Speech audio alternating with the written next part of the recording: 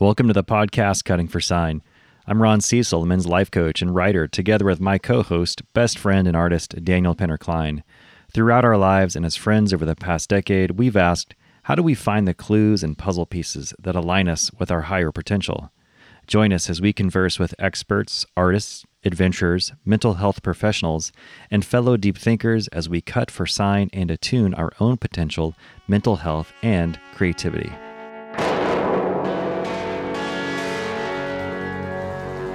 Bad white men call him the devil. The Yavapai call him eyes like the sky. Everybody, welcome to Cutting for Sign, episode 100. Hey, Daniel, you have a friend. Yeah, it's not you singing. That wasn't singing. That was gleefully announcing. Nice. Yeah, this is Parker. Welcome, Parker. Welcome to the podcast. Thank you. Parker, I think you've been behind the scenes telling us how much you've been enjoying this podcast. Oh yeah, absolutely. Yeah. I love Thank it. Thank you. In all the what do you call it? In all of the listener interactions that I've had, conversations, texts, whatever. My conversation with Parker at a party one night, which maybe you were on one a little bit. I don't know. I do know she was on one. I was on one. It was the best. Like, I wish that I secretly recorded it and we could just play it as the draw. Oh man, that'd be good. Parker, does this podcast hold up? Not, when you're not on drugs or drinking? Is it still good? Absolutely.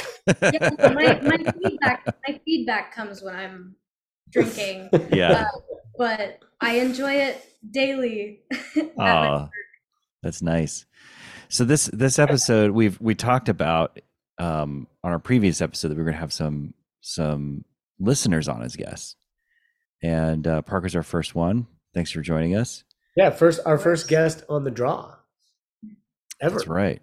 This is private. Let's draw this baby because we've got other guests knocking on the door. Are they both here? One of them is. Cool. Yeah. Awesome. So the concept was, the name of the podcast is Cutting for Sign, which, as we've said many times, and I think is worth saying again, a phrase meaning to look for the footprint or the clue of the thing in your life that you're tracking. Literally, it means to look for the thing that you're hunting for, the animal or person. But for us, it's a metaphor on the kind of life that we want to live, the quality of life, the kind of person that we want to be. And I think this has given me personally an insanely good path for exploring the better part of me and finding the way to do that. And one of the things that has surprised me in this process is creating relationships with folks that I wouldn't have otherwise had access to. Right before this, I was talking to our second to last guest, Johnny Boyd. Really nice talk. Yeah, talk on the phone? Talk on the phone. I picked up the phone, didn't give him a warm-up text, nothing. You just called him? I just raw dog dialed him and called him. Oh, just really? Like straight. Raw dog. and he's like, he goes, Ron? I go, yeah. I said, I just decided to call you. And he goes, I was so glad you did. I love how my heroes are becoming your friends. They're not my heroes, so it's easy to be friends with them. It's great. I love it. I'm so glad that I can enrich your life so much. We're going to hang out really soon. Right after this, we're just going to go. I'm so happy for you. Great. No, that's awesome. So this is an episode we released today. Johnny Boyd. Not to go into it too much, but he's someone that meant a lot to me. And then I was like, wait a minute, I have a cool podcast. I'll ask him if he wants to be on this. And then we had a great talk, but he had a crush on Ron instantly. No, not a crush. Well, a friend crush, Friend crush, yeah. What do you call him? Man crush. Man crush. I mean, I kind of man crush everybody who comes on. I mean, I'm not. I like people. I just like people. So I enjoy it. I enjoy having a conversation. I agree, man. I think that so I was talking with Parker before, and we were talking a little bit about what we could do a little better in the draw, and is like setting for the listener the expectation of what this is about. And so today, and I know that's kind of what you're doing. So just to riff off of that, today we invited some of like listeners and friends of the show to, instead of just listening, to come on and be a guest. That was your idea. It was a really good idea. And Parker was one of them, and a couple other people who are going to be chatting with us today. And then we're just going to talk about what cutting for sign means to them, both in metaphor and also the actual podcast and the guests. And also when they're tracking a human being across an open land. And also that. Nice. Well said. That's good. I can't wait for that success story to come in. not to ask you these questions before we're in the actual thing, but what is your expectation and interest in this episode specifically? In your experience. I'm expecting to hear a lot of feedback and just what people have gained from this podcast, because I know that I've gained a lot. In my experience listening to the podcast, I have been exposed to people that I would not have usually had exposure to. And like I was talking to you before, the way that I build my life and I build myself, I kind of just take my favorite parts from every person that I interact with. And I think that is a lot of what cutting for sign means. And I think we're just going to hear a lot of great banter. Yeah. Banter, also there's going to be some top shelf banter today for sure.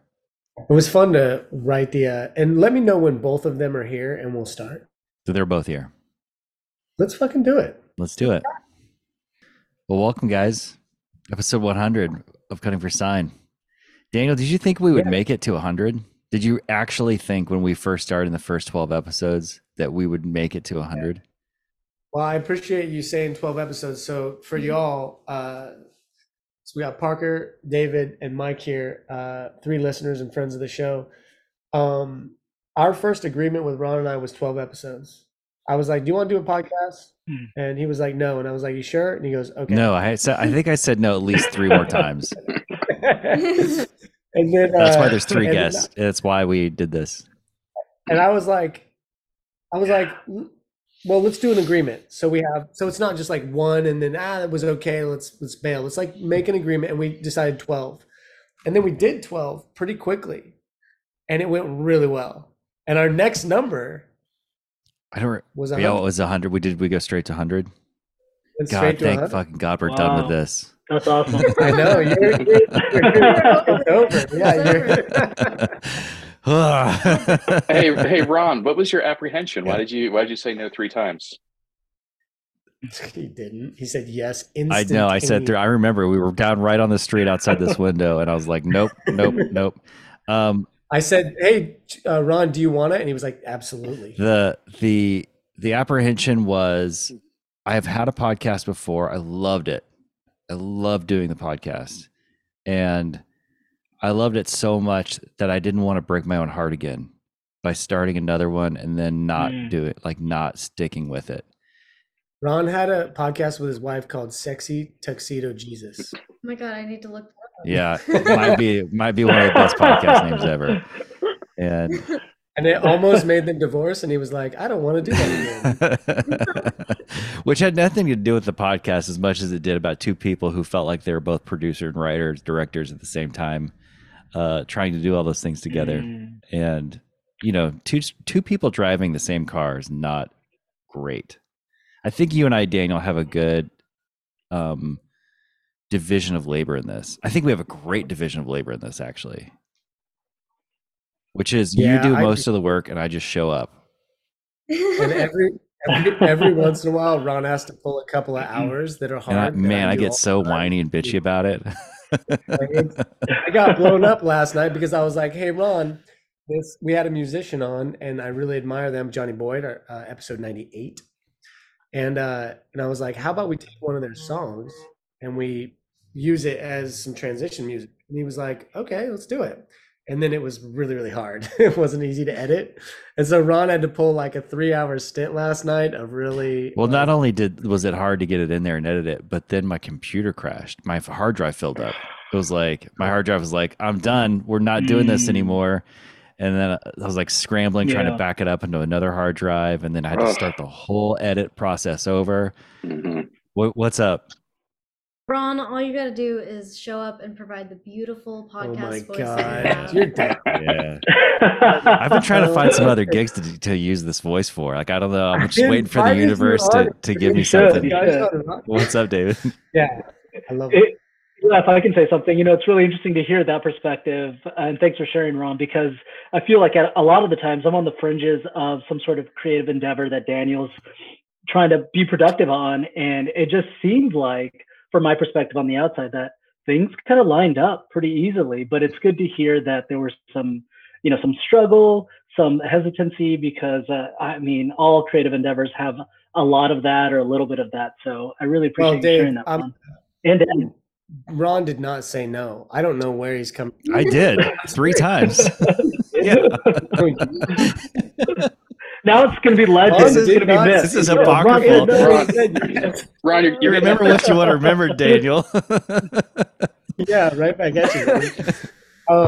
What'd you say, Mike? So, hey, Ron. Well, I was going to say, getting mixed up the 3 times with another story. It could either be the Bible or Beetlejuice. Yeah. I'm not sure, but. It's Easter weekend. 3 days.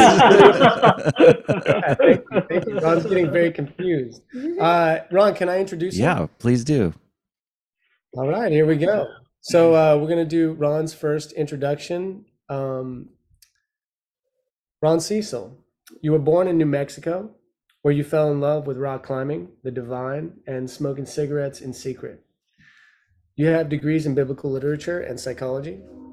And though destined to be a cowboy or preacher, you instead ran large companies both domestically and abroad until 2015, when you started guiding men toward mental, physical, and emotional health. Ron, your parents were married 13 times, creating in you a devotion to understanding what might make a healthy marriage. You've been partnered since 2009 and father to a daughter and adopted son. In 2020, you completed your dream of speed climbing Yosemite's Half Dome. Later that year, you co-founded the podcast Cutting for Sign and doubled down on your passion for writing via a modern Western called Midland, set in the high desert where you grew up. Ron, you believe in authenticity. In almost pulling that heist, you've been scheming, but instead writing it into your book. In caring for our sometimes skittish nervous systems. In long, cold showers along warm beaches. In friendship. In bucking shame. In leaning on the world, the universe, God, so it can lean back. And in relaxing into the surprising discomfort of living your future now. All right, Ron, finally, welcome to Cutting for Sign. Thank you, Daniel. It means a lot. It's beautiful. I would say about half of that's at least right. At least half of that's right. Which parts are wrong? Well, just like the part of not remembering that I said no 3 times. No, it's thank you. That's the first time you read that, and I get why people who come on our show feel kind of humbled hearing you write about them. That's a skill you've got, Daniel. That's I think a great gift for folks to hear themselves through a different facet. When I was writing these and seeing people's response, it's like it happens a few times and you're like, that's cool, it's probably just flattery. But then you like see the way it moves people over 100 episodes and you're like, oh, I'm not really a astrology like based person, but as much as anyone is, I know my astrological thing, and I'm a Leo, and one of the things Leos like to do is like shine light on other people, and that is definitely part of my personality. And I bring myself to tears on most of the intros that I write. Yeah. When I write them. Wow. When I write them. Yeah. So. That's awesome. If I can say, we have a mutual friend who often talks about whether it's a stoic exercise or not, but writing your own obituary and writing the things that maybe you want people to feel about you and maybe accomplish those goals. So it's a pretty interesting exercise. And I felt like, Daniel, when you wrote, Ron's introduction, my introduction, that it was a bit of reflection of, considering that you've maybe accomplished some goals and there's so much work to do. Yeah. So it's really an awesome opportunity to hear this intro or, an intro read about you. So that's great. So that was kind of my thought about it. Should we intro you then? Yeah, let's do it. Is it? Yeah. Sure, let's do it. Yeah, why not? So David is the first person to be on this 3 times on the podcast. And so he's heard this intro once. Once you were a friend and you weren't introduced. One, you were fully introduced. And this one, since it's already out there once, I made it a little shorter. So here we go, buddy. You ready? I'm ready. All right, David Robles. You are a program supervisor at the largest therapeutic residential nonprofit in Oregon, where you provide support to youth in need. More impressively, you are the first person in the world to be a guest 3 times on Cutting for Sign. You and I have traveled distant lands together and have bled together through both the creation of our story, and the living of our own. And you have stood by me during the most difficult moments of my life, which is true. Embodying your values of safety, consistency, emotional awareness, and abiding presence. David, you value articulation, heightened cognitive and physical performance, solution-based thinking, nuanced and effective trauma therapy, the light, the dark, the shadows between, and that the cat is, but isn't necessarily always, both in and not in the what, David? Box. Oh, yeah, thank you. Sorry, I was taking it all in. Yeah. Thank you for that. That's awesome. Was that the end of it? Oh, no, I have 5 Well, more it never paragraphs. finishes because the cat is in and out of the box. In and out of the box. I both do have more and I don't. In this reality, I don't. Yeah, the work is always meant to be done. So, no, thank you for that. That's awesome. And I'm going to let that wash over me. And thank you. I'm excited to hear about these. I haven't heard these intros, although I've been hanging with Daniel for like an hour now. I am excited to learn about you guys. I've never met you, and we're all fans of the Well, what was intriguing to you about that intro for him or for Ron? Just, I didn't know you guys were friends like that. I didn't know you guys were. I didn't know you guys had such a deep history, and the depth in which you talked about him in his intro is intriguing to me. Yeah, I love to learn about people like that. David. Fuck, man. Like, David, dude, Ron gets to know me in a little bit different way, because of our intimacy garnered through this podcast and through our communication. And, and I was thinking about the other day, I was like, wow, these are my 2 best friends. But that is a little bit disrespectful of other friends who know me in different ways than you two do. But we had to play the 3rd grade game and be like best friends. These are my 2 best mates. I mean, David and I have known each other for 20 years now. And man, I was in some really rough spots psychologically, emotionally. And he just happened to be there, he just pop up or come by, and he's got his own life. And that's always been part of his story. And story with me is his personal mythology is very internal, and one of his, if I can speak for you, one of the ways that the world is offering for him to grow is to get the internal world that's so personal and private to be shared publicly and opened up publicly, and that's a trick. Well, if I can say, I really appreciate that, Daniel. And I've said this to you before many times, but you've always been a safe connection and a catalyst for me.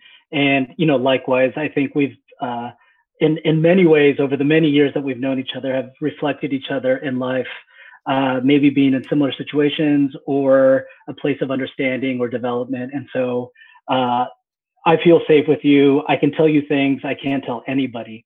and that's the fucking truth. So I thank you so much for this opportunity and just your connection. And you've always been the best friend to me, despite my lack of awareness or connection at times. So you've always not to go on too long about it, but like you really stepped up this year. I know New Year's was a thing for you, and you were like, I want to be a better friend and more active. And it's April. Usually New Year's resolutions. How long do New Year's resolutions last? 2 weeks. I think that's the statistic. I guess it's 2 weeks.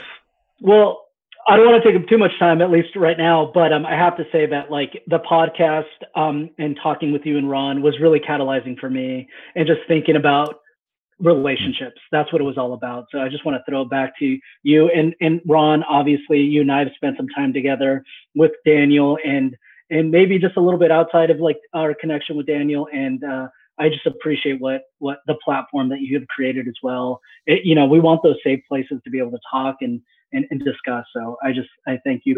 You want someone who really said no 3 times? I fucking tried to get David on this podcast many times, and he's just like cagey and patient, no's and no's. But it was really cool because that's expectable. I know that about him. But then and he knows that I'll borderline badger. I'm persistent. Dude, you fucking did, man. To the point where last time we talked about it, David's like, dude, you ever want someone on the podcast just to help out? I'm in. I was like, okay. Yeah. Let's open up. I'm ready, right? Let's do this. So thank you. Yeah. Well, I just realized with Mike Lepis here that Daniel, you don't actually hold the record of my oldest friend in Portland, because I just realized as we were sitting here that before I actually moved to Portland, Morgan took me out to dinner, and she's like, "Hey, we're going to go to my friend Shona's house," and I think you guys were engaged, Mike. Yeah. We were. I remember that. Yeah, you guys came over to we lived over on Jordan. Yeah, and I don't think I'd even like fully moved to Portland yet. So you were the first dude I met here other than her dad. Yeah, you still had your house in, was it Kentucky? Yes. Yeah, yeah, I think you were talking through the sale of that, and you were like, yeah. It was great. Yeah, all this time. Morgan was telling me the other day, she's like, how come you get to be friends with Mike and I don't get to hang out Shona so much? I'm like, you just put the fucking work in, lady. Like, call her up. Well, Ron, I don't know what it is. Either my wife picks good friends, but I've adopted the husbands of a couple of my wife's friends and see them a lot more. Like, actually, one guy, we shared season tickets to the Timbers, so I'd see him like 20 times a year. Like, we were like talked all the time, and we were like, she's like, I never see my friend. How do you? So I think it's just I don't know. I guess maybe she's got good taste in friends, and just spills over to spouses. Yeah. Before we get too excited with you and I, Mike, I'm going to read your intro, man. And I don't think Ron has read this yet. And sometimes my writing is like a little nuanced to the way I read it. So good luck, Ron. All right. This is the Whitewater Rapid of introductions. We'll see what's going to happen. Yeah. There you go. Mike Lepis, your professional life has been helping large companies connect with their employees. You are an entrepreneur and married to an entrepreneur. You consider yourself a work in progress and have recently been processing and recovering from challenging life events via embracing therapy, self-reflection, and movement. You have 2 children, and to help with your parenting challenges, you lead a group for dads of neurodivergent kids.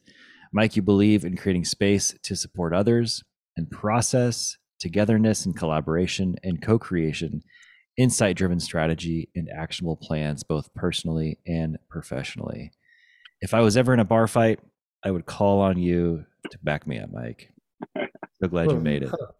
Thanks. Mike, appreciate it. Mike, are you particularly like you can be uncorked in a bar and do some damage? What's the deal there? Yeah, I'm not sure where that comes from, Ron. I mean, I definitely got your back, but I think you've got berserker energy if it came down to it. Like if if the needle hit the deal, look out, he's gonna clear a path.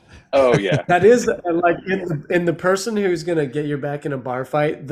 I've never been in a fight, but if the feeling, sorry, I have been in a fight, but like the person who hasn't been in a fight, but that they would fucking go crazy, is heavily the decision. That's you. Yeah.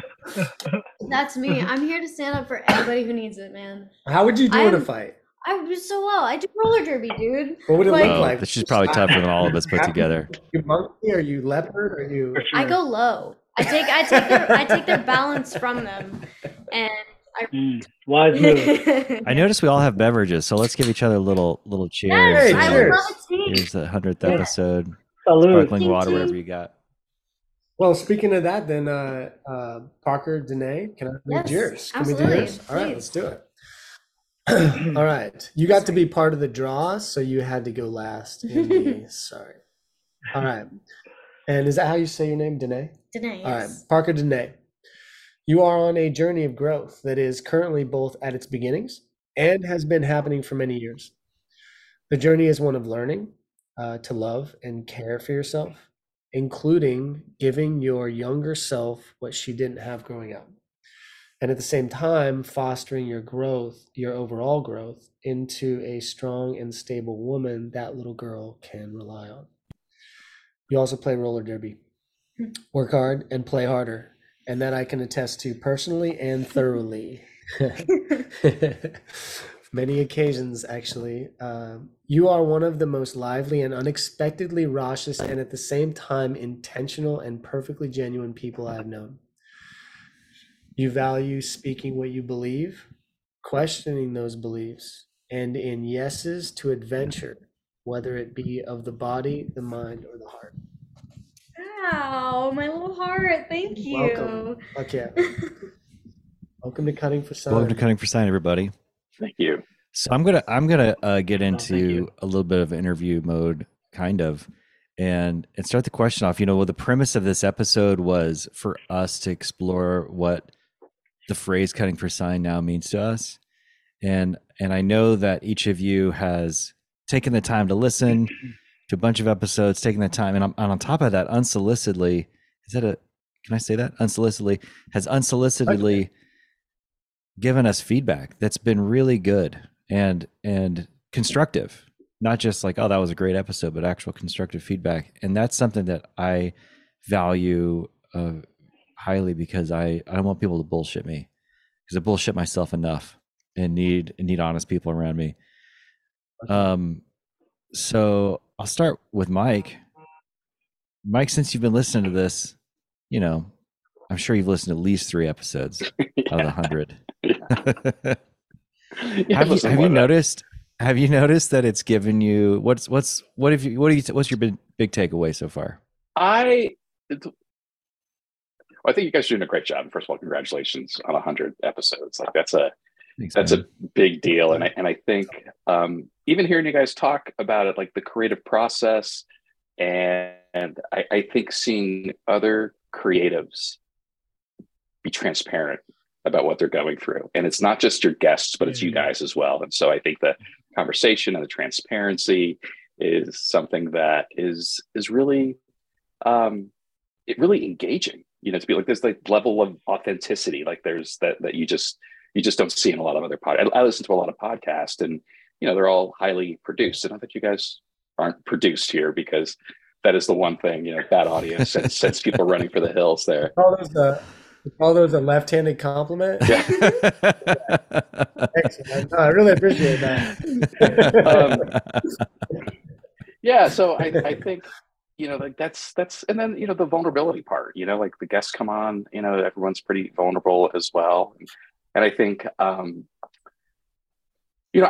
I've always been an entrepreneur, and always been, how can I say, but I've been an entrepreneur, like more in the corporate space. So like what I've done and what I offer when I serve, like I'm still like in that world that I came from, because I feel like I can navigate that pretty well.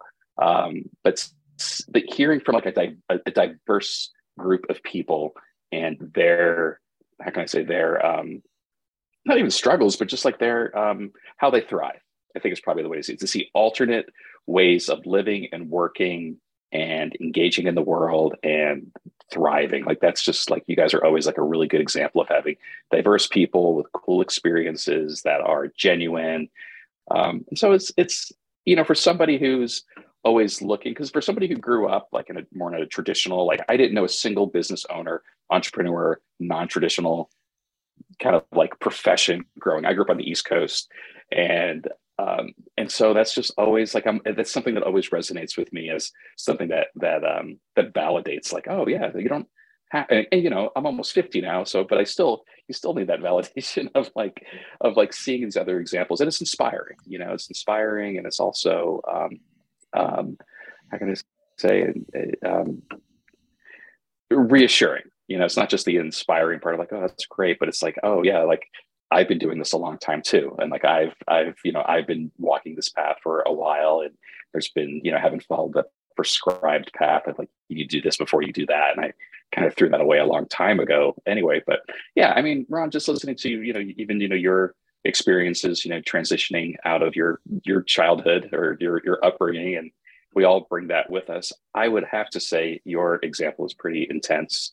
And same thing with you, Daniel, you know, as well. Like when you guys share, like sharing where you came from and how you ended up here, like it's you know, it's not a common path, you know, to get here. So it's always, yeah, I enjoy that part there. So like I say that part's a big, that all that resonates with me. How's it feel to be a guest? Is it a weird experience? Yeah, you can say so. Yeah. Well, I don't know. I like you guys so much. Like I don't have a problem talking, you know, here. So I think like once I get going, it's not. And also going into this, like not knowing what this experience was going to be, you know, like today, like I was like, I had probably had a couple of emails already started to you guys, like, what the fuck is this all about? Like, what are we doing? Like, what do you want? Am I going to be the only one? Am I like literally like Daniel, like you were texting me to get ready for this, and I probably deleted like three of those texts. And I'm like, screw it, I'm just going to wing it. Like I totally trust you guys. Like I could show up. It could have been 90 minutes without me, or it could have been 12 people here. So I was game.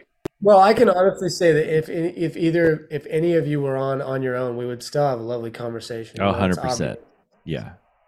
At the same time, the reticence you had to be on here was those texts were sent to Ron, because all I got was a couple of days with no response, and I was like, is this guy coming? What's going on? And then you exploded with this really nice email about your past, and like, all right, I had something. I was like, okay, he's in. But I was like, it might be just me and Parker and David. Yeah, I'm not very timely in my responses. I appreciate it, Mike. I'm glad you're here, man. Thank you. Thank you. Well, and I appreciate the comment about the diversity. I don't know if that's something, Parker, that you've like noticed, or David, that you've really noticed. But I know Parker and David are people who understand the value of diversity specifically. And every 3 weeks or so, for some reason, I find myself like late at night scrolling through the cutting for sign guests and being like, what? I just scroll down and I go, white guy, white woman, old guy, brown guy, woman, older woman, and I just like picking out the diversity. My brain is just curious how we're doing, you know? And I feel like we do a really good job diversity wise in those big clunky like demographics. Big clunky white guy ways of being diverse. Yeah, you know, the big ones, you know, which I don't know how much those matter. But we still just have a lot of white guys on. It's true, you know, but I think we do pretty fucking good, man, with the diversity here, with sexuality, with gender, and with where we're all from. And then also whether or not we're like, you know, those more subtle way, not subtle, but the slightly less clunky ways of being diverse. Like, do you experience mental illness on a daily basis? It's like, yes. It matters more sometimes whether or not you're male or female or transgender. You know what I mean? So I appreciate the comment about diversity. Yeah, what's up, Dave?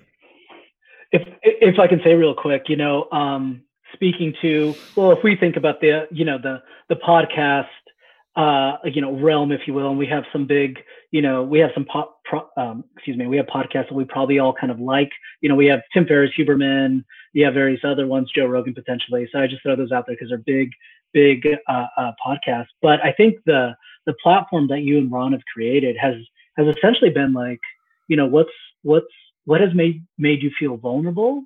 What has been a traumatic moment potentially in your life? And what's the post-traumatic growth afterwards? And despite color, sexual orientation, gender, we've all experienced that.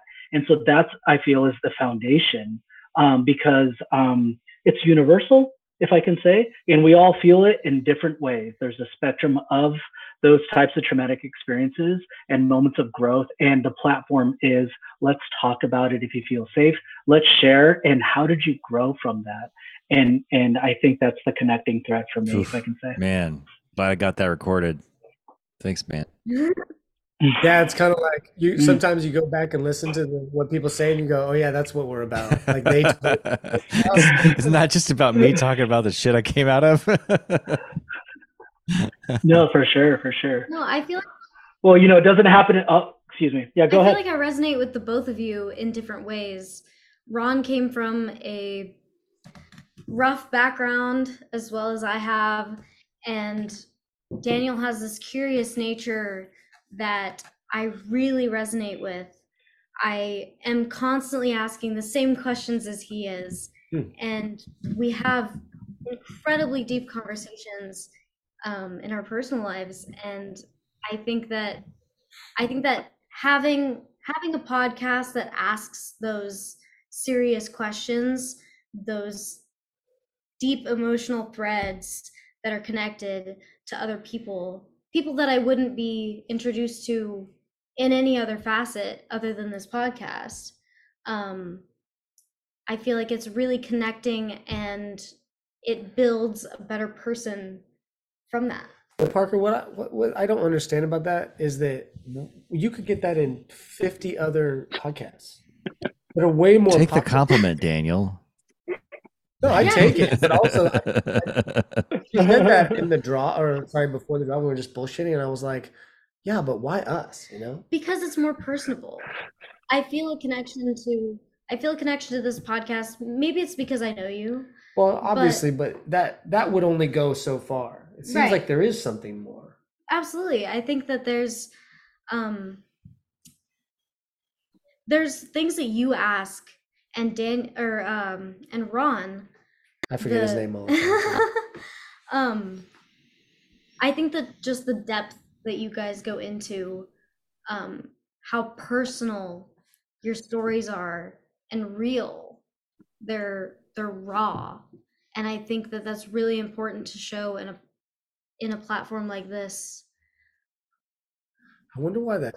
Like, what were you going to say something? Yeah, I was going to say, like, the other unique thing about the podcast is it's two men talking about things that are going on in their lives. And like, I can't really think of any other podcast where you see that, where the two hosts are talking about the issues that you both talk about. And it's not, how can I say, it's not just about one person. Like, you guys are both equally curious and you push each other, and there's interesting dynamic between the two, but it's also it's also the energy of having two people together. They're like, it's very different than host and guest. It's how can I say, I don't know, it kind of amplifies all the good parts of it before before you even add the guests into it as well. So I think that's something. And then guys each have your own personality and your own kind of guests. It's funny, you listen enough.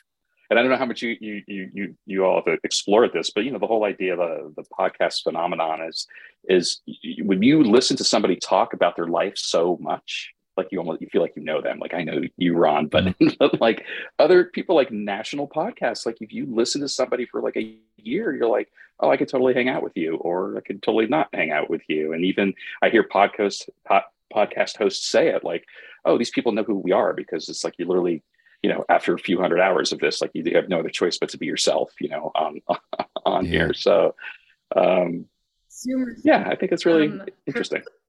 Thanks, man. What were you going to say, Parker? That's what us Zoomers call parasocial relationships. Parasocial? Parasocial. What does that mean? Yeah, first time I've ever heard that. Really? Yeah. It's basically just like the relationship that you create with content creators. Huh. You feel this deep connection to these people. Yeah. You feel this deep connection to these people, but you don't know them. Whoa. Wow. Okay. I'm glad. Thanks for teaching me that. That's interesting. Yeah. That's super interesting. I've got some more questions for you guys, but before we do that, I'm going to, because I didn't write an intro for Daniel, I'm going to read an old one and try to see if I can like skiddly bop my way through this.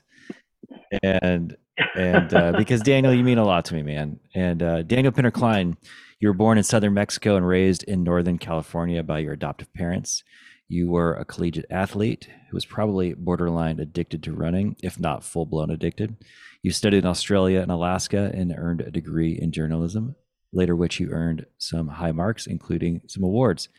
You are now a painter and co-host with me of Cutting for Sign, where we explore the emotional, physical, and cognitive potential expressed through human lives.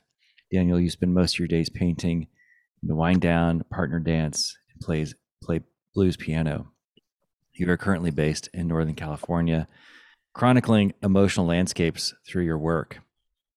Daniel, you're also the first guy that I went to when I was losing my shit with my own addiction to alcohol. Thanks for letting me cry on your floor and listen to me a lot all these years. Yeah, can I ask a question of you? I'll make something up. Thank you. Yeah. One of the things that I always end intros with is a few things that the person believes in or values, or both. Just ask if you could make, if you could speak to that, for me, I would be curious what you come up with. Yeah. Well, first of all, you believe in living life to the fullest, and you have a Fred Astaire quality to the way that you show up to life. I've seen you like appear out of nowhere, clicking your heels. I don't even think you I don't even think you knew you were clicking your heels, but it's like you spring out of like the side stage, like into the middle of the thing, like off the floor, swinging off of a lamppost, and you make the world your stage. I know that you believe in movement as medicine, and that goes for dance and also just taking care of your body. But I also know that you believe in vulnerability as medicine. And I think the last thing I would say you believe in is story. You believe in the power of story and our own story and chronicling our own story and learning the story of others. And in the intro to me, you talked about my value of leaning on God and God leaning back. And that's something I stole from you. And you talked about leaning on the universe and the universe leaning back. And I reference that weekly. I talk about it weekly to somebody, whether it's a client or myself or sometimes even my kids. And I believe that now because you believe that. And we have had these, even though our lives are very different. I'm living this interesting dad life in Portland. You're down in Chico, having this, your career as a painter is taking off, and yet we have these very parallel experiences of self-discovery and moving out of parts of ourselves that we had felt stuck in, and to use your words, living in our future, where we wake up and instead of feeling stuck in ways that we felt stuck in before, going, holy shit, this feels good, this feels different. And this must be what the future looks like. And in the words of the movie Hook, you're doing it, Peter. I love that movie. Yeah. Really? Yeah. or the future doesn't feel good. It feels unfamiliar and unknown, and that we think that's. I don't know if David and Mike and Parker, if you feel this, but I've become, and I know Ron has too, very aware of how when we're doing something new that is good for us and we're stepping into our future, we're living the actions, thoughts, and actually emotions sometimes, if you're really in it, of your future, of what you've been working for. It actually feels scary and uncomfortable and unfamiliar. Do you guys ever feel that? Yeah, absolutely. Like when your career's growing or your relationships are growing or you're like, whatever. Yeah, go ahead, Parker. I'm feeling that hard right now. Really? There's so many changes going on in my life. I've changed my name. My name is not originally Parker. You tell us a story around that? Yeah. I have grown a lot in my life, and I'm creating some separation from what is the younger me and the life that I had lived before. and creating this strong woman that I can rely on. I'm making big moves in my work. I've just got promoted. Congrats. I'm now thank you. I'm now entering a new relationship that feels really good. I'm breaking habits and solidifying new ones that feel great in my life. And I'm about to take vacation. Sounds well deserved. Well earned. Good for you. Well, and can I speak to that vacation a little bit? We were talking before we started the draw today, and I knew she was taking a vacation because tonight she's packing and tomorrow she's leaving. So it was like, how much time do you have to do this? But she came in today and I was like, yeah, what's your vacation about? And she goes, I'm going to a tree house in the woods by myself that doesn't have electricity for a week on the coast in Crescent City. Sounds awesome. And I was like, whoa, why are you doing that? And she's like, what was the thing you said about habits? I want to rid myself of things, habits, routines that are not serving me anymore, and solidify the things that are serving me. Really understand what I need to keep in my life and what I need to rid from myself. And I think this is a really good opportunity to solidify some good habits in my life. Nice. I would think that a week is a very short amount of time to do that. So you probably already know some of those things that you need to do that with. Yeah. I'm curious what those might be. Just a lot of self-care. I work really hard. I work a labor-intensive job. I am in roller derby. I pretty much beat myself up on the daily, and I have always had a really hard time with self-care. I was not taught that. I wasn't given routine. Almost every year in school, from the time I was like 8 years old, my parents would get a knock on their door from some social worker saying, you need to get your daughter in school. Like, your daughter needs to go to school. But they would enable me to slack pretty much. Never told to brush my teeth every day, never told to do the dishes, wash my clothes. There was a pile of laundry 2 feet off the ground in every single house that I've lived in the laundry room. I was never taught routine. And so I'm building myself from a shaky foundation, and I just need to scrape the floor and just build on top of that. Sounds like a worthy cause. Great place to start it at. David, who's been a guest or two that has stood out to you that we've had in the past that has resonated with you? Yeah, that's a really good question. I know the last episode that I listened to, I think it was Loki's episode. And knowing Loki from many years ago, it was really cool to kind of get the sense of who he was and to see how he's evolved over time, which was really cool, because I think when I met Loki, he was a teenager, and now he's in his probably mid to late 20s, I would imagine. And so I think if I can just say that, what a fantastic reflection. I think, what a fantastic reflection just to show somebody's evolution and growth. Knowing Loki and kicking it with him and Daniel, and then to kind of hear his thoughts about his craft, how he's developed over time. I was really, one, inspiring because I'm connected to him in my, in my heart, my memory. I don't see him very often. I haven't talked to him in a long, long time. But I think that for me is just a powerful myth or process to acknowledge and see somebody's evolution and to hear them or witness them articulate that, which is really cool. Kind of like what Parker just did right now. It was pretty awesome and inspiring. So thank you for sharing that. What part of what you just said, Dave? Oh God, it was a while ago, so I think some of the content No, Parker. is not on the. Oh yeah, yeah. Thanks for clarifying. When you talk about foundation, in order to move forward in any direction, whether it's from trauma or just a life situation or a development of a skill, we need a stable foundation.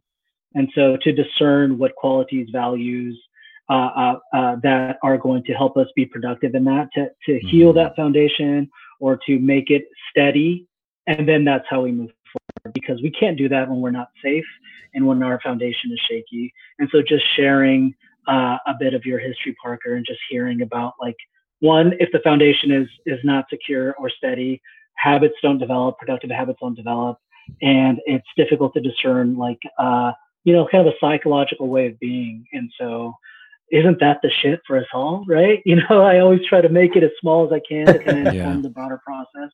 So that was I could perfect. definitely resonate, Parker, with, I think all of us could. I know Mike well enough and Dalen well enough to go there's shit we didn't learn, didn't understand as kids that we have to relearn, reparent ourselves.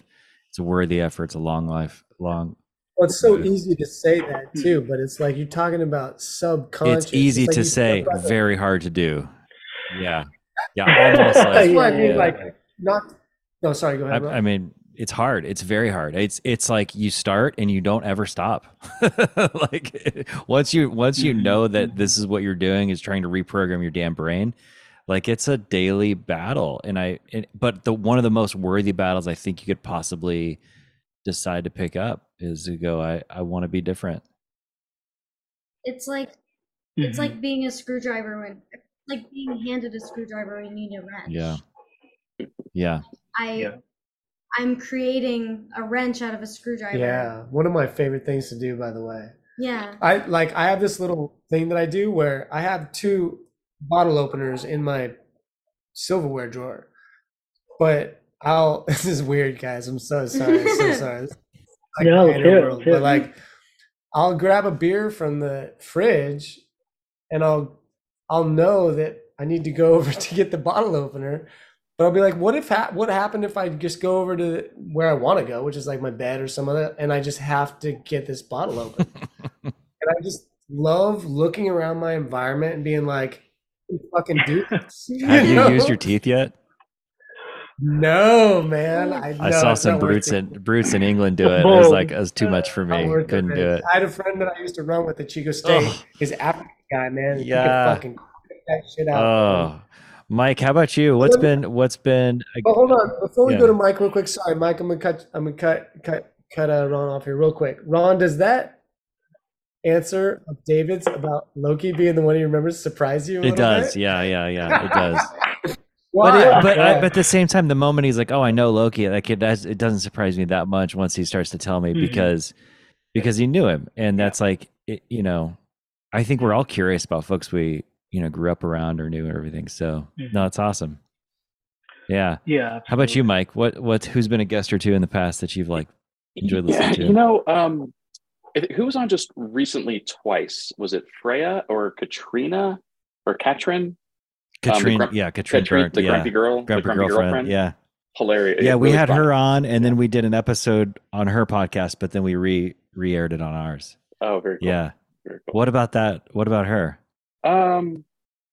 It was, I just, again, it was like an insight into a relationship, like a kind of I don't want to say a relationship professional, but somebody who was very self-aware. A relationship professional. Well, she is but very self-aware and very very strong advocate, but also very, how can I say, just very open, about her partner's needs as well, just kind of self-aware, in that space. And it was really interesting, and I was interested to see her come on again, and that you guys were on the podcast, or that you guys that was the other episode. But yeah, I thought that was just kind of recently that I listened to. That was really interesting. The other guy was Just Tell Me What to Do. Oh yeah. He was he's fucking awesome. His name, God, his name's gonna come to me in just a few minutes. That he's a great podcast, and I want to give that a shout out. Look, just tell me what to do. Yeah. He's a second generation Jungian therapist, which is kind of like that's like kind of like Shaolin level of of like mental health therapy, right? Like, right. Benjamin Russick is his name, and yeah, I loved having him on and getting to be on his podcast as well. The funny thing, we're actually about to release an episode of ours of Cutting for Sign of us on his podcast. Oh, really? Oh, cool. Nice. Well, yeah, we were going to do. I love that. That's news to you. Wait, you just said that he's about to release one we recorded on his. No, we're going to release that episode of us on his as an episode. Oh, of ours, I misunderstood what you were saying. Okay, yeah, that's correct. And we go pretty deep into the Jungian stuff. Real deep, so deep. Put that dream to sleep. Second generation, yeah. By real deep, we mean compared to someone who actually studies Jungian psychology, like a. I heard someone on I heard someone say on a podcast the other day, we're going to deep dive into something, which is something I used to say on our podcast until Daniel's like, listen, asshole, you can't deep dive into anything in 90 minutes. Nothing can be deep dived into in this amount of time. What, you're going to get a PhD in this topic and an hour? I'm so grateful that you just like called back to that, because that's one of the nice moments of the last 100 episodes that I just want to be like, yeah, let's deep dive. It was, you know what the moment was? It was with fucking Beth and Standig. Oh my God, I love that. That's a good episode. Yeah. Enjoyed that one a lot. And she was like, Ron said deep dive, and then she was into it, and I was like, I don't know, it had been building for many episodes, and I was like, dude, I gotta address the deep dive thing. I was like, PhDs, when they write a dissertation, that's a deep dive. Fair. We're like a frisbee. We're not even a skipping stone. Like, we're just gliding over the topic and taking. We just opened the can and let the effervescence like come out.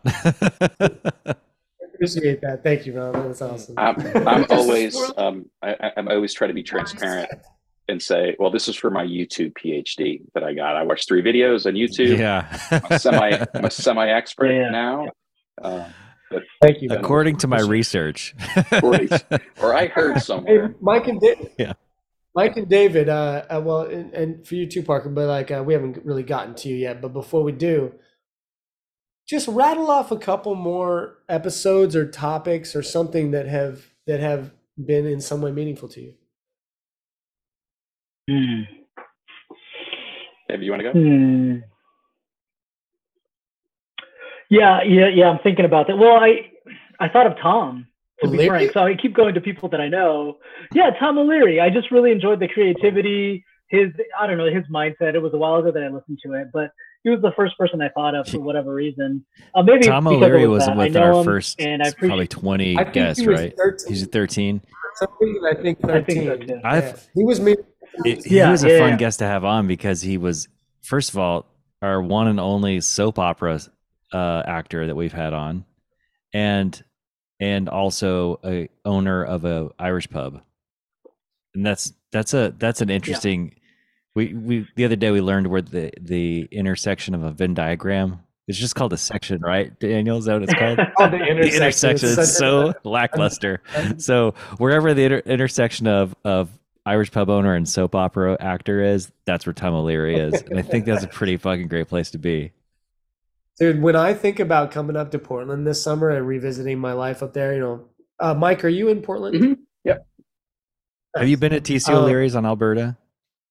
Yeah.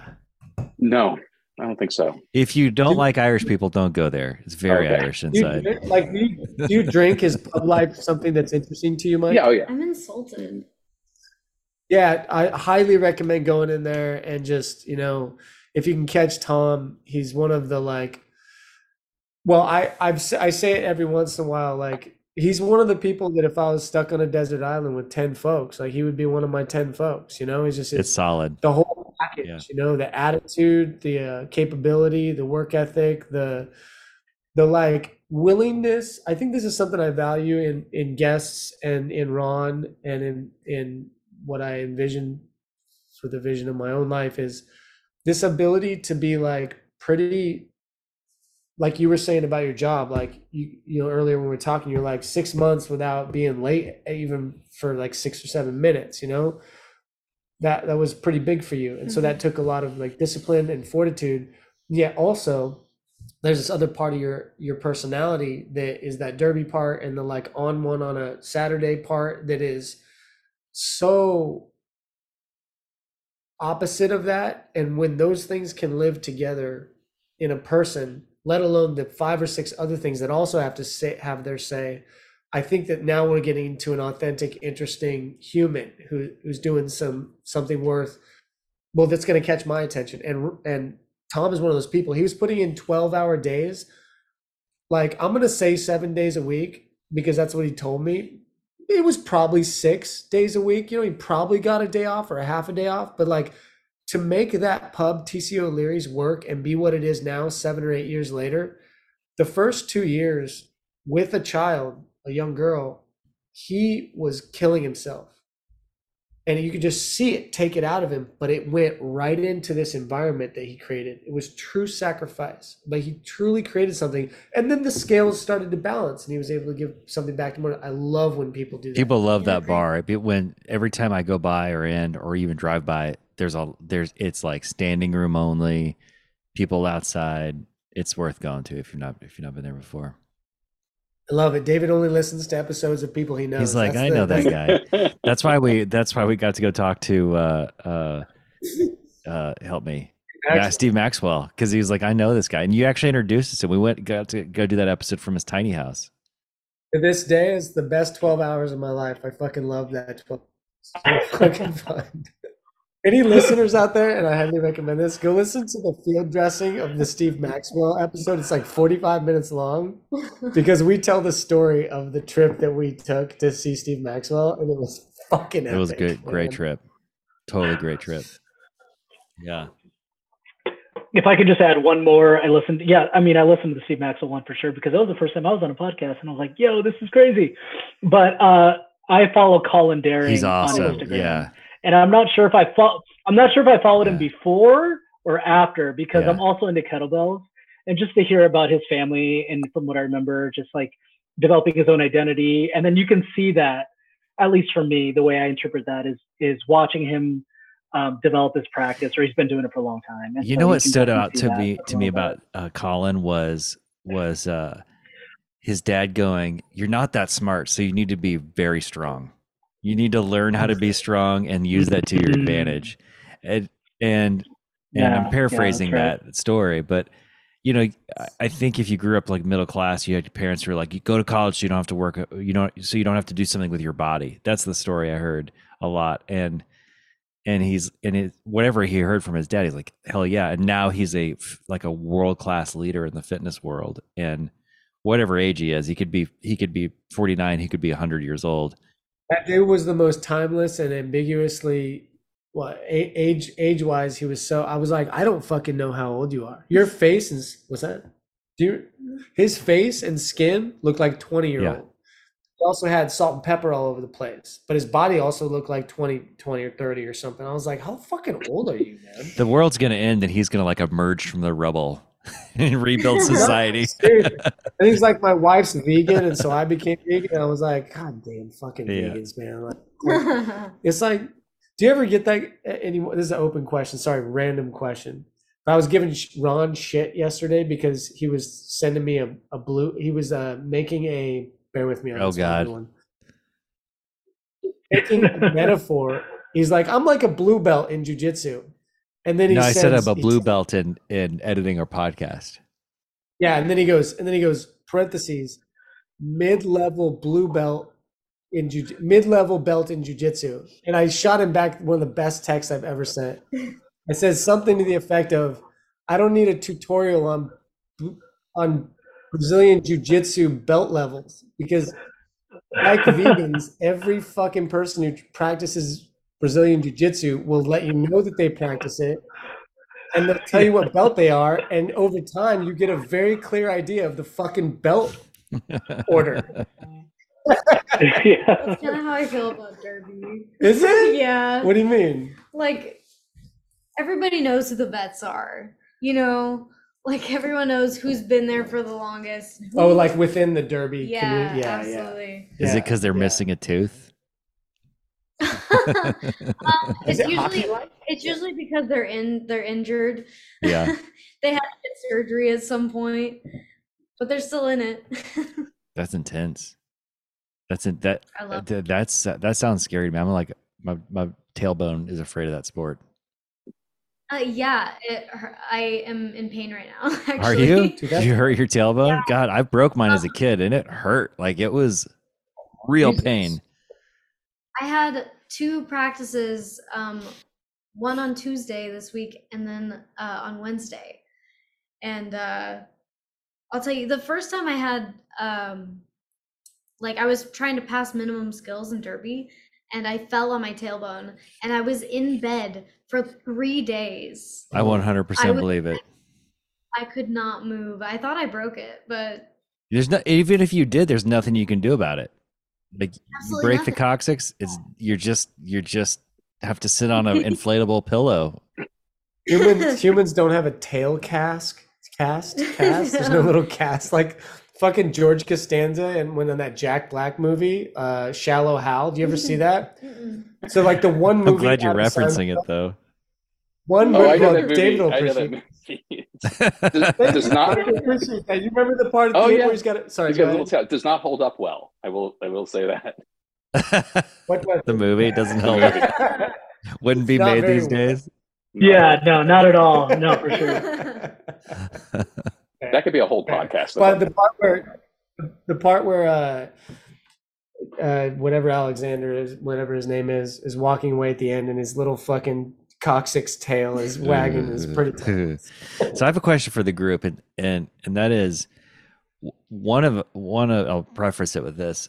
We had somebody write to us about, since listening to the podcast, they've started to notice more in their life the clues and signals and the things kind of unfolding in their life, and they're like, oh, I'm cutting for sign. And then they were driving down some road in where they live, and they actually saw a sign that said Cutting Avenue, and it was just like, holy shit, like this is another thing in my life that's kind of leading me to this.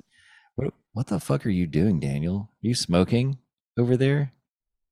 She brought a vape. Why not? Wow, It's party he's time. nicotining over there. Have Well, you guys experienced that kind of something along that line where you're starting to notice like maybe a heightened sense of being able to notice that you're on your path, on your journey? Oh yeah, absolutely. I think it's helped me a lot in my path. Like I said before, it's just I'm exposed to more people. It's helped me explore myself. I've always been on this journey. I feel like I constantly ask the same questions to different people to find Like what's a really, question or two that you're curious about? I like that's a good question. The Beth, what's her name? Beth Instandian. It's an awkward last name. Yeah. Sorry, Beth. It Sorry, is. Beth. I don't understand that. Like, did she make it up? The mammalian signals that you get, Yeah. like the things that you Nice. just feeding to your own needs. I feel like that really resonated with me a lot. You feel like that's something you're going to get in touch with a little bit more in your week in the woods? Oh yeah, absolutely. I think this week in the woods is going to be exactly that. Just getting in touch with myself and what I need, and really sorting out what is my priority right now. I need to care for myself, and I think that this podcast has really helped me explore that. Like, what am I ignoring? What does my body and mind need? What are some of the answers you've come up with? Like, what does caring for yourself mean? And specific to your trip, like what things do you think might come up there?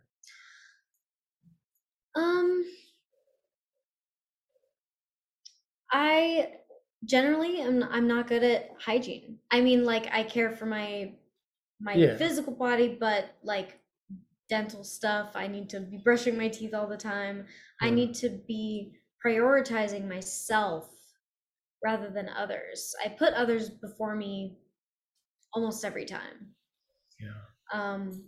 And I have recently been really prioritizing my life, my needs, you know? Have you experienced like guilt or shame because of that? What's been, Yeah, that has been challenging.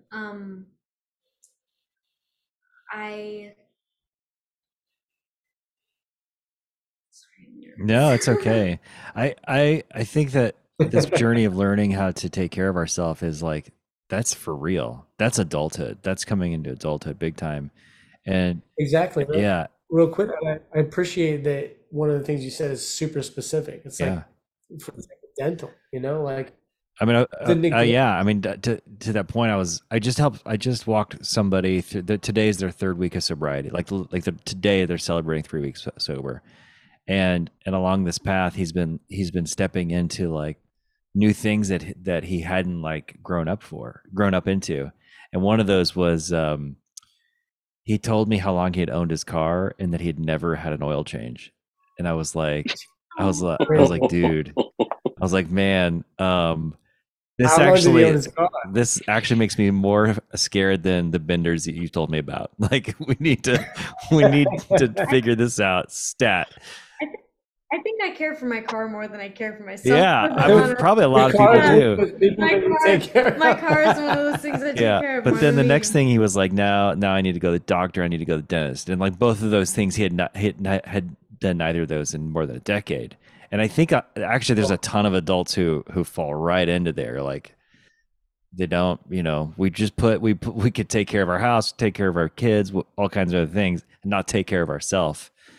One of my values, and I'm curious with Mike, I got a question for you on this one. So one of my values is taking care of everything that is in my field of responsibility.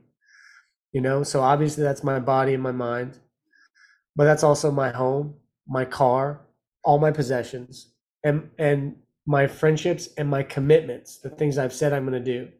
So that's kind of the baseline of like, okay, when I am like assess, and I go, okay, I need to, one of my main values is take care of everything that I am responsible for, that's in my field of responsibility. Those are the things that I look at. So I have the time to do that because I don't have a day job. At the same time, I do have a creative job that I put a lot of time into, but I don't have children. I don't have pets. I have a studio space that I don't own, so I'm not responsible for any of the land, like major fucking boxes that you and Ron have available. I don't. So I'm assuming to some extent you value what I just said. If I'm wrong, let me know. But how do you navigate all of your responsibilities to other people and the things I just said and that Shelby or Parker just said? Great question. The answer is not very well. I guess you could say.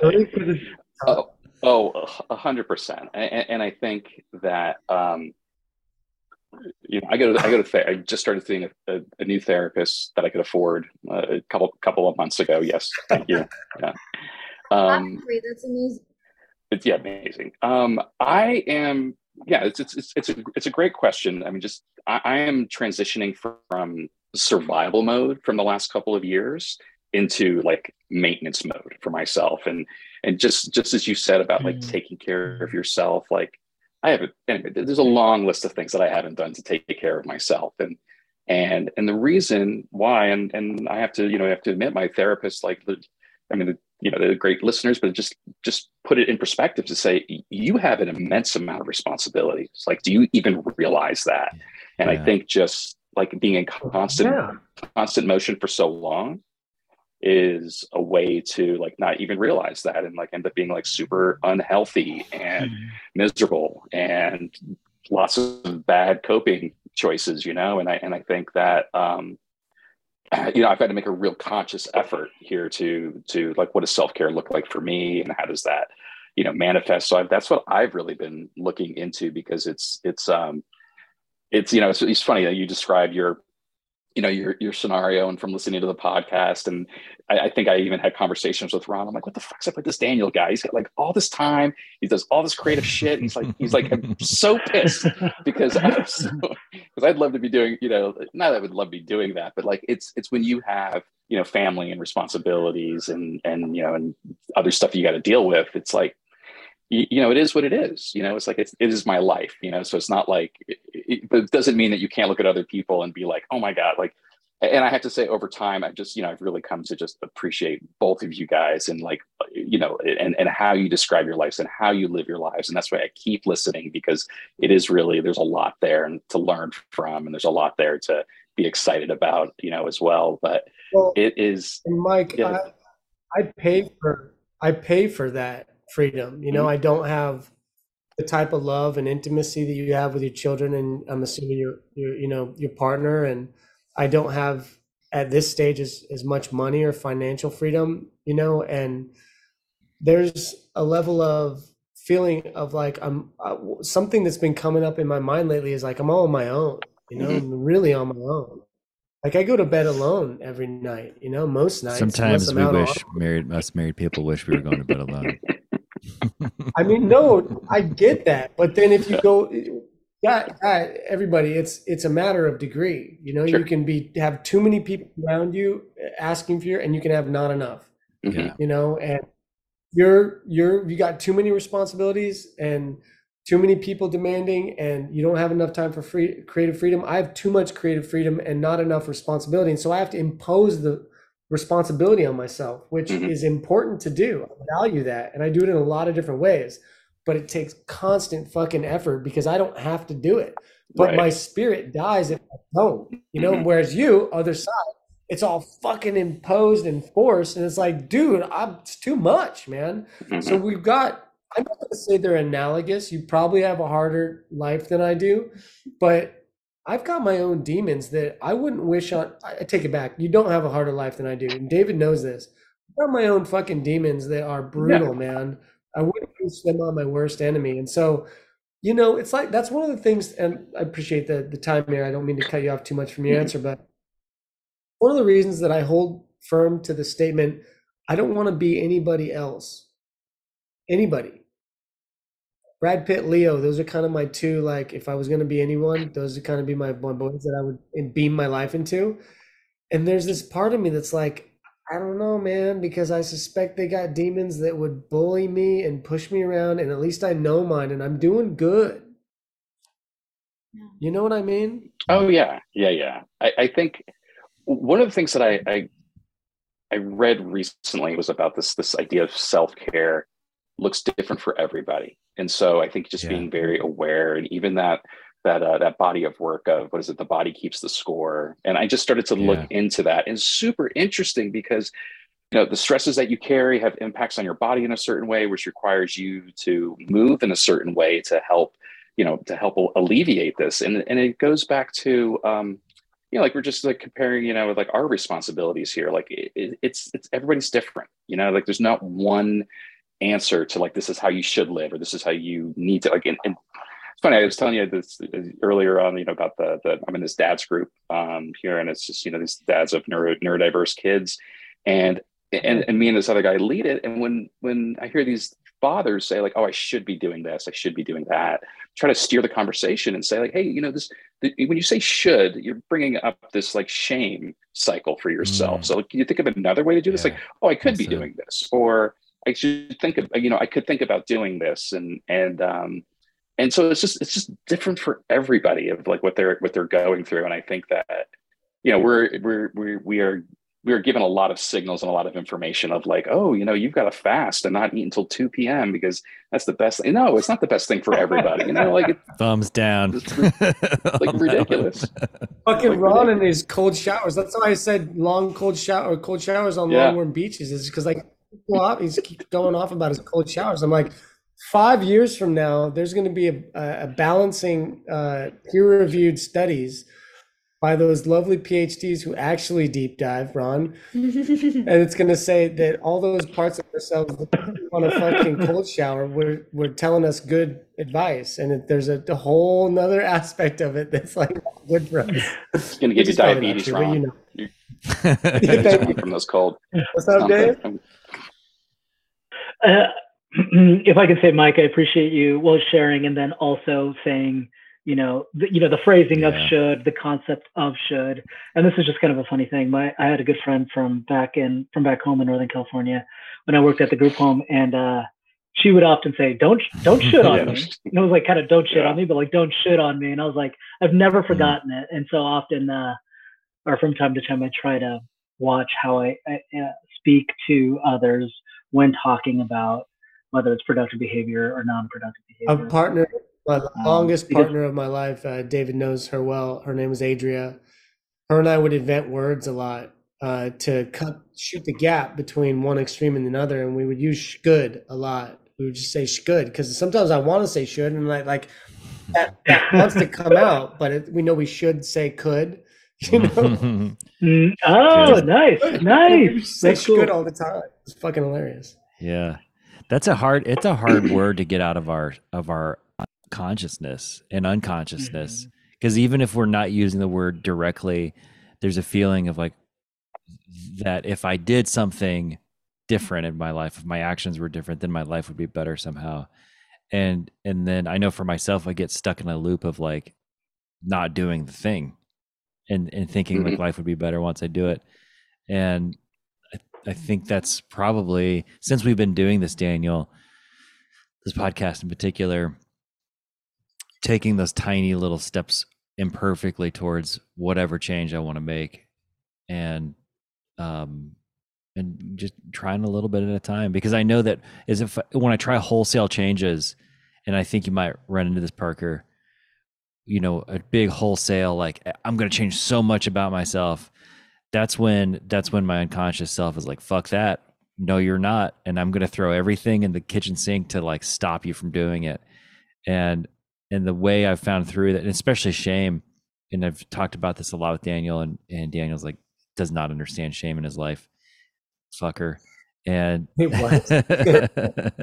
just have a very different relationship with shame because I grew up religious and you didn't.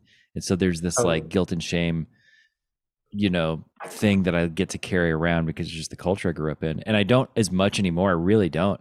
And I think a big part of it is I don't, number one, I just don't try to make these wholesale changes as much. And instead I try to make what I'd call micro changes, not deep dive changes, but micro changes. Like if I can, for instance, stretch for 10 or 15 minutes, a majority of nights instead of every night, then that feels like a big win.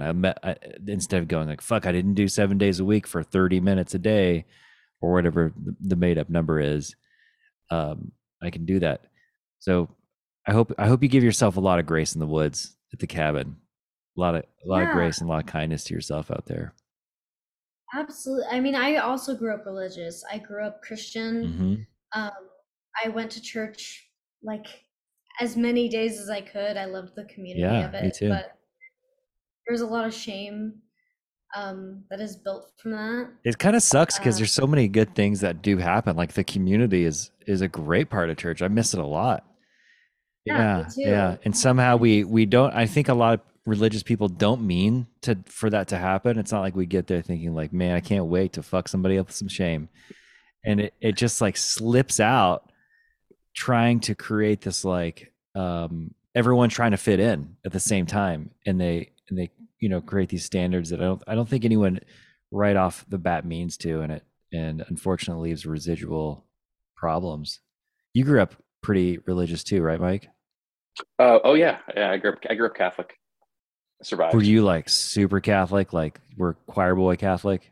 I was altar boy Catholic. Yeah, I was. Went through all the sacraments, all the things. Yeah. I grew up. Does guilt and shame kind of default into your brain? Did it for a while? No. I intellectualized it at a very young age, and I'm like, this is ridiculous. And the Catholic, see, the thing about a lot of Catholic churches is like they don't get up in your business. Like you show up on Sunday, you like check the box, and you like put your donation in, and like you're good. You know, like if you need something, you could always like go back, but it was not part of like kind of like the fabric of our community necessarily. And I actually have a interesting like evolution of kind of how that shook out as well. I was born in the Northeast, lived in New York, and then my father got transferred to Georgia when I was in high school. So I like went. I was a Catholic in I was a Catholic in the Northeast, where everybody's Catholic, to the South, where it was unbelievable the questions that people would ask. You know, I had like this complete like ignorance of Catholicism. They're like, oh, do you like worship Mary? Like they like you do you believe in Jesus? And I got people try to save me all the time, and I got invited to lots of churches and whatnot. But it just grew. It just grew, and it was, you know, my family's they're pretty devout. You know, they go a lot, but it's a little. I think the first time I asked about the Bible and there was like no answer, because you literally just you go to church on Sunday, you don't read the Bible when you're Catholic. Like there's like I couldn't find a Catholic who read the Bible. Like you go there on Sunday and they read it to you, and you're like, oh, okay. You know, you go through the ceremony, but it was not a very, and so I was curious and I started asking questions, and nobody really had any answers. So I actually started to hang out with some Methodists and did like those youth groups, because they were more, you know, they were just more active, you know, there. And it was, you know, it was interesting. They'd let you smoke at some of the events. So that was fun in high school. I love it when Christians smoke outside. I love it. That's really comforting to me. What's up, David? Yeah, if I can say, you know, I also grew up Catholic, and for whatever reason, there's a certain smell and a certain vibe of feeling that I have, I think mostly based on like my grandparents who were devoutly Catholic, being Mexicano, and having that relationship with Catholicism and Jesus has impressed me. I don't practice anymore, but it still impresses me. But what's really interesting is that, well, one of my favorite authors right now, Yuval Noah Harari. I'm assuming that a lot of us have heard about him. Daniel, Sapiens, you know, and Homo Deus. Anyway, he talks about religion, just generally religion as a whole, and he says where we go wrong, and I believe this, where we take a philosophy and we turn it into law, and where those laws marginalize certain people. And I know for you know, doing some reading, not all the reading, that there is a lot of really good philosophy and spiritual practices that I can attune to. But at the same time, when we're talking about, you know, marginalizing others and believing in some of probably the pretty common practices for the time when those texts were written, I don't believe in that. And I'd like to think that God is an embodiment of our higher values versus the values of, you know, an ex-population several thousand years ago, trying to quantify something they didn't know, so therefore it was evil. You know, so you know, the manifestation of the Creator is hopefully the higher values that we want to attune to, versus our fears and our anxiety. That's a pretty cool way to say, like, quantifying something we don't understand, so it's called evil. You know, that reminds me of like saying something's magical because we don't get the science yet. You know, one of the things that's so amazing about this time that we live in right now is that some of these, there's so much understanding around science that's being created, and it's not dispelling magic. It's like actually inviting us into the world of not understanding even more. Like I was watching Neil deGrasse Hole. That's a good way to say it. He has a personality for sure. He was talking with he's autistic, guys. Leave him alone.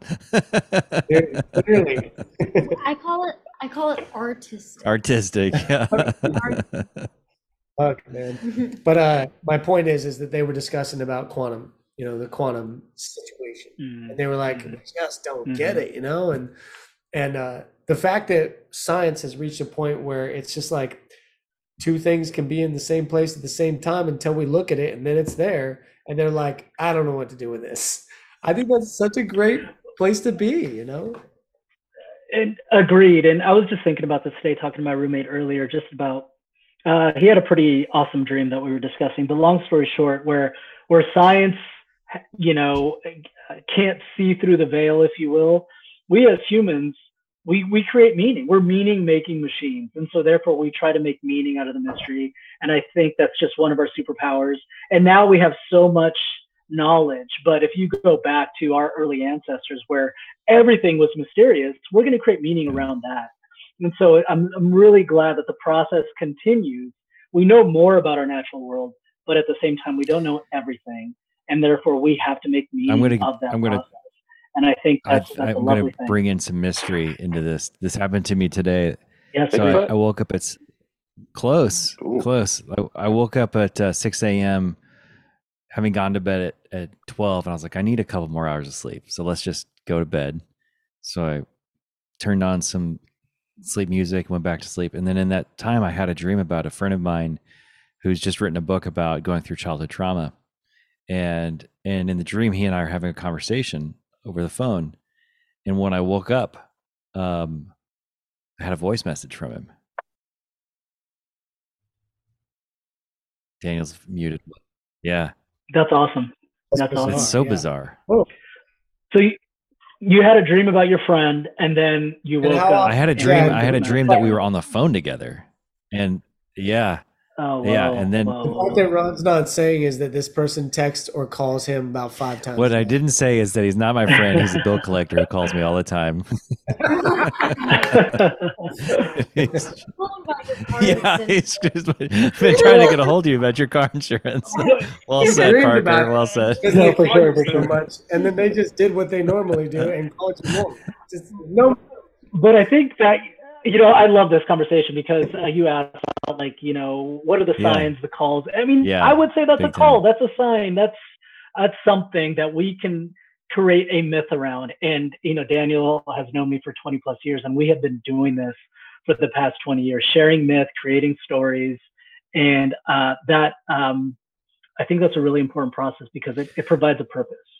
And that's also really important to have those productive behaviors and or conversations with each other. But Mike, I know you're going to have to go to feed the kids soon. Before you jump off, has there been any time in your life where you've gotten that kind of download of I should step into this next thing, or there's some kind of mystery that's leading you into a better version of yourself? If you say no, it's okay. Well, I but it won't make for good radio. I can think of a lot of bad choices I made that were informed by this mythology that I created. No shit, right? Gosh, that's a good. I know there's another way to describe it is green flags. When and I think Daniel uses those a lot, which is the opposite of a red flag. When red flags is when there's danger and you go anyway, and then afterwards you're like, fuck, I probably shouldn't have done that. I think we all know the difference between red and green when it comes to. But I've not heard you describe. I've never heard anyone say green flags for a situation other than you, Daniel. I was trying to be complimentary. You're there shooting me down. Matthew McConaughey's book is called Green Lights. I don't know who that is. Oh, is that what that's all about? Who that is. McConaughey, go fuck yourself. Don't be one, Ron. Don't be one of those people. Those are the worst. What?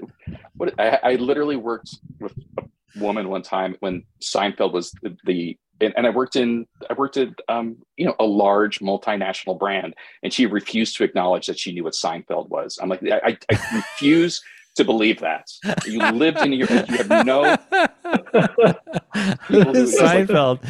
That did she wake up that morning and she was just she's like, I'm gonna be Cruella DeVille today. Oh, this is what I'm gonna do.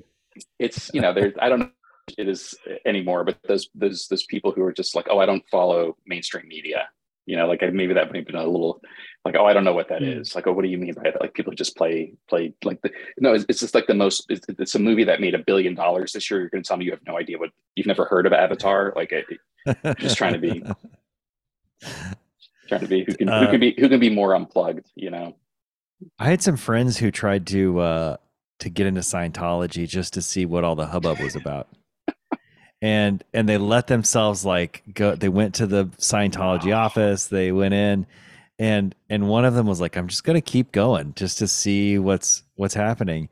And one of the first lessons they talked about, in order to make their experience in Scientology more attractional, is that when someone tells them a story of like, man, I went to this great restaurant, or you should have, seen that sunset, is to say something along the lines of, oh, I've seen better, and to immediately elevate your position in life above their position or experience. It's like, what an asshole move. There's a guy that I bump into at my son's pickup from martial arts. And he just has this air, he just has this very off-putting air. And so there was a shooting like a block away. So SWAT team, cop cars in North Portland. Yeah. Holy shit. Just like a huge police presence. We're screaming down the street. And so we go over there, like this is all happening outside, and they have the whole area cordoned off. And I said, just like out of the blue, I was talking, I'm like, what's going on? We don't know. I'm like, I've never seen this many police in one place before. And this guy had to go out of his way. He's like, oh, well, I have. I'm like, oh, okay. Great. Way to go, Magnum PI. Like, I don't know what else to say, but it was very much like that kind of attitude. Like, well, I've seen more. I've seen more. Look out. He's gonna invite you to Scientology soon. Those are the one-uppers? The one-uppers. Yeah, the one-uppers. So I'm going to bait him next time I see him. I'm going to see if I'm going to bait him. What do you, please be as petty as you possibly can be. You said you were going to bait him? Bait him. Like, I'm going to throw something out there to be like, oh my gosh, I can't believe how hot it is. Like, oh, I've seen it hotter. Awesome. Yeah. I used to be so much of that person. What, the baiter or the one-upper? Really? I used to be really. I love that you're catching yourself in that. I have. Why would you do that? Yeah. I mean, I have the instinct to be like, oh, I grew up in the Midwest. Like, I'm gay. You're trying to one up us right now. Yeah, like no, like I have that instinct to be like, oh, you don't even know what cold is. She's like, you think that guy was a one up? Oh, yeah. And I recognize that about myself, and I catch it, and I'm like, don't do that. Yeah, you don't come up that's like not a great one-upper trait at all. Well, I've worked on it for a long time. I think you're good on that one. Yeah. The instinct is still there, though. What do you guys think we should? Thanks for sharing that, Parker. In the next 100 episodes of the show, what do you think we need more of, or different? Needs to be different or more. Let me riff on that question. Let me add to that question, because interestingly enough, I usually have us booked out 6 weeks at least. And I just, by hook or by crook, I haven't booked anybody. And so it really does feel fresh. And we can come up with guests and topics in an instant, but there is a sense of like big change can come right now. It's a new season. And, I have a couple of.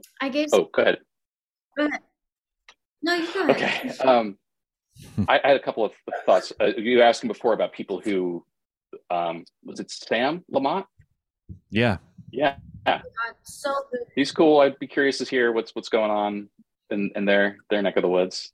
We just recorded with him yesterday. Oh, you did? Oh, cool. The episode before this one is another Sam Lamont episode. Sam Lamont part 2. So go fuck yourself. We already did that. Exactly. Way ahead of you. Perfect. I already thought of this. The mystery already answered the question, Mike. Okay. I got a great idea. Okay. Get Sam Lamont on again. How about that? Noted. Done. The person you had on recently they were the HSP, the highly sensitive person, empathy, or the empathy coach. I don't know how they framed it up there. So I heard you guys in another episode saying that you might bring that person back, or you might talk to them again. I was curious about that. I wanted more out of that episode. I'll just say that. Okay. Noted. I like that. We could go into below the surface dive. Hold on. I'm so sorry. Me and Parker were bullshitting about Sam Lamont for a couple seconds. I missed that. I'm so sorry, Mike. Can you say just? I forget the person's name, but they were their area of expertise was a highly sensitive person or and empathy. I read about empathy a lot for my work, and it's one of those. Heather Roddy? No, it wasn't Heather Roddy. It was Abigail Taylor. Was it Freya Mortensen? Oh, was it Freya? Those are the 3 sensitive people we've had. Abigail Taylor, Freya Mortensen, and Heather Roddy. Do you remember? I think it was Freya. It was recently. It was not It was not that long ago. Yeah. Oh, it was Freya. It was Freya. That was a rough episode for us. That had a really rough start. That was hard. That was actually that was top 10 hardest episodes of Cutting for Sun. I'm glad you got something out of it. That Seriously. says something that's like despite ourself. Yeah, that was I could tell that was hard, and I've done a lot. You could. Oh yeah. I've done lots of interviews before, and so I don't know. Some people are hard to interview. Sometimes it's just not clicking. Sometimes it's I don't know. I don't know what the. Can you tell us more about how like you saw it was hard? I don't know. It's just helpful to. Well, because you guys talked probably 8-1 from your guest. Yeah. Not useful. We try to give folks folks a heads up, like, hey, this is not your normal podcast where we're going to ask you a bunch of questions. We like to have a conversation, and you can something happens when you read the intro, and then their eyes like change, and you're like, oh, we're gonna have to work here. There's gonna be some hard work. Well, the thing about Freya, and I appreciate her a lot, but when she came on, the instant she came on before we were recording, she was having all kinds of super sensitive reactions to the sound. Oh, that's right. Totally yeah. I forgot about that. She was aggravated and she was overwhelmed. She was in fight or flight, and like sympathetic nervous system kicked in, and it was like we were the scared animal. And we were like, there was just some bullshit that was happening through tech that was tweaking her. Sucks. Yeah, we were having tech issues. That's right. You're totally right. It was a rough start before it even fucking recorded. Yeah. Oh, I'm sorry, guys. Sucks. No. All good.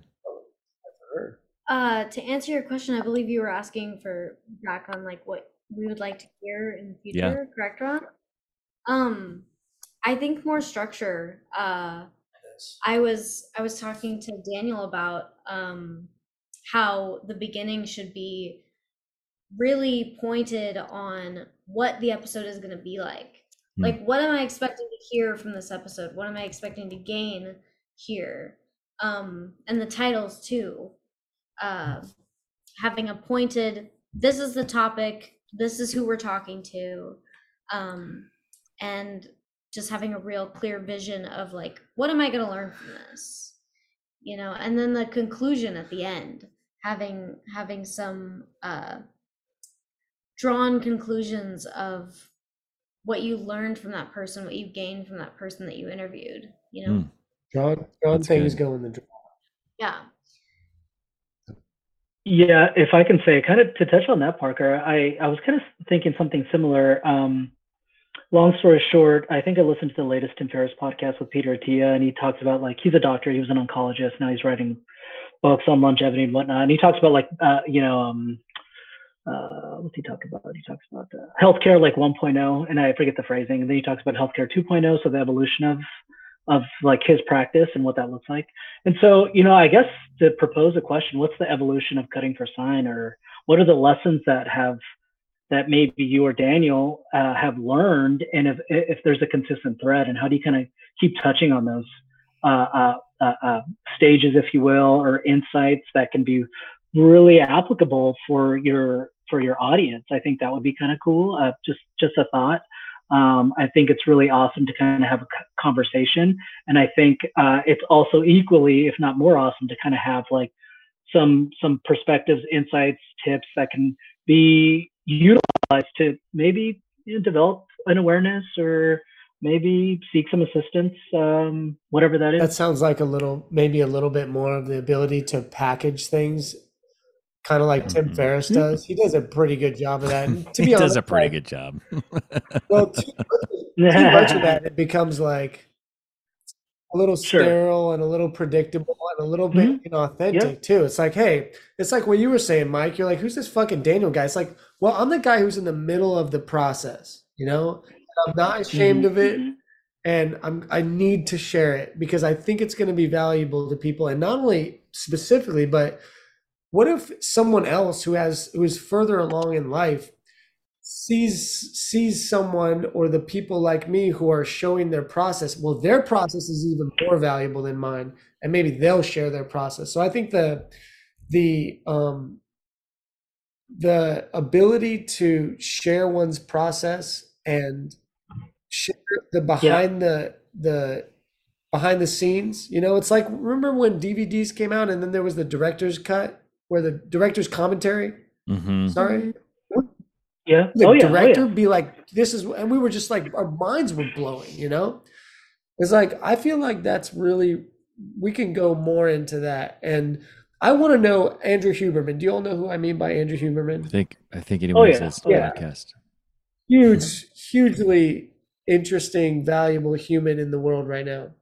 I want to know how his shit stinks, though. You know, it's like, Andrew, where do you struggle? And specifically, how do you get through those struggles? To be honest, that would make him so much more valuable and interesting to me. Well, you know, thanks for sharing that, Dan, because you and I were talking about this earlier. Yeah, Huberman has his protocols. He talks about human development, biology, chemistry. How do we become more, productive in our lives, mentally and physiologically? I agree. You know, I don't think, the process is of value. And I think, when we discuss the process, being human, I know from my own experience that there are a lot of similarities that we do share when we are going through that process. And I think discerning those stages and steps and just kind of talking about it in a way that doesn't put it in the box, but expands on it and plays around with it, I think is a lot of fun. And which you and Ron have been doing that already. And I would imagine there's going to be a natural evolution to what the next stage would be if there's some if that can be identified at some point. And if it continues as such and it gets more whatever it is, polished or accessible, then that's fucking awesome too. Well, some changes we're making are we've done this with the last 2 episodes, one of which we published today, and the next one was Sam Lamont, and then this one, and then the next one is too. Our next episode is going to be on AI. By the way, Ron, our next episode is with an AI. Wow. So you don't have to be there, Ron. We got it covered. Thank God. Thank God. Yeah, you're being replaced by AI, but I'm not. AI is trying to figure me out still, but they got you fucking. But every episode, and I'm curious what y'all think. I was talking with Parker earlier, and she was like, "Fucking thumbs up, please do that." Almost insultingly, like you were really happy about that idea. But so every episode is going to be on a topic that will be relevant to the guest. And it's like something we learned from Katrine Berndt. We've had 2 episodes with her. She's this awesome German, Scandinavian-based German relationship coach.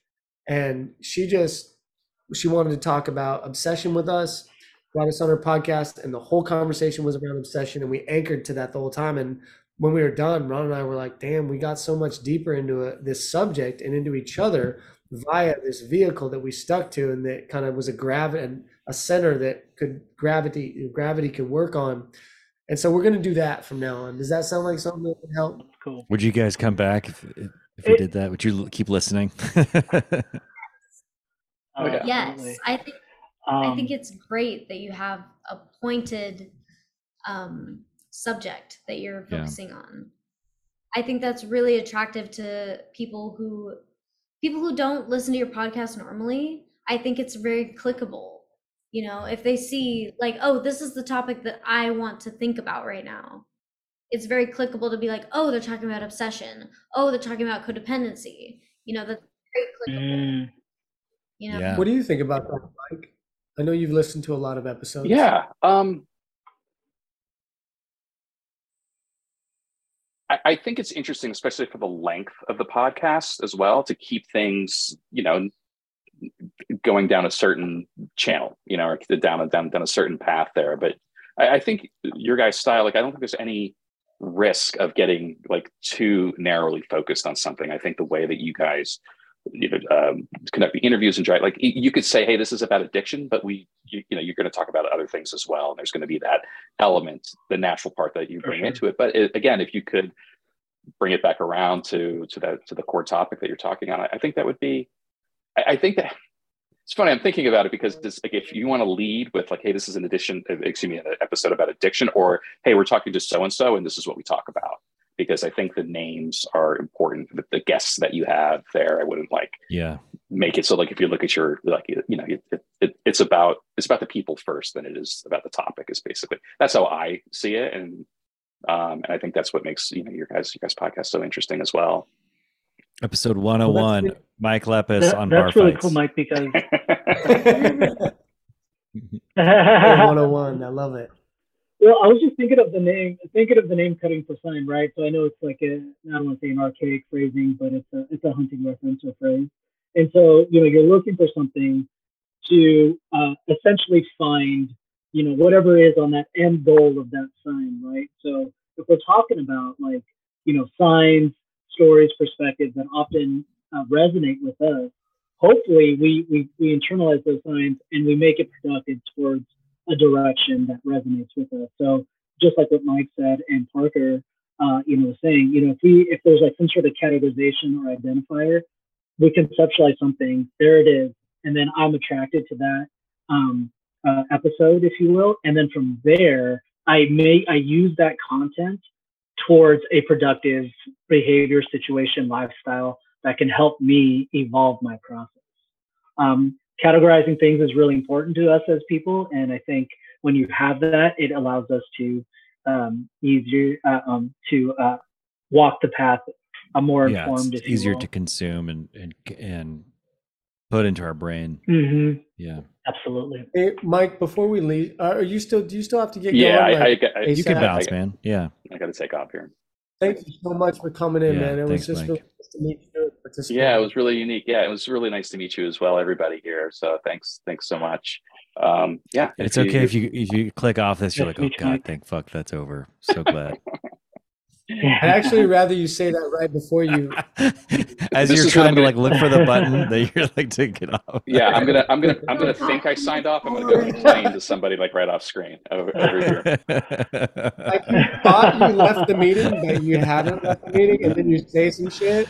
That'd be some good TV right there. You know that shit's happened in the Zoom world. Still, right? Oh yeah. Well, thanks everybody. I'm looking forward to seeing what's next. Good take care, Mike. All right, good to hang out, man. See ya. Bye-bye.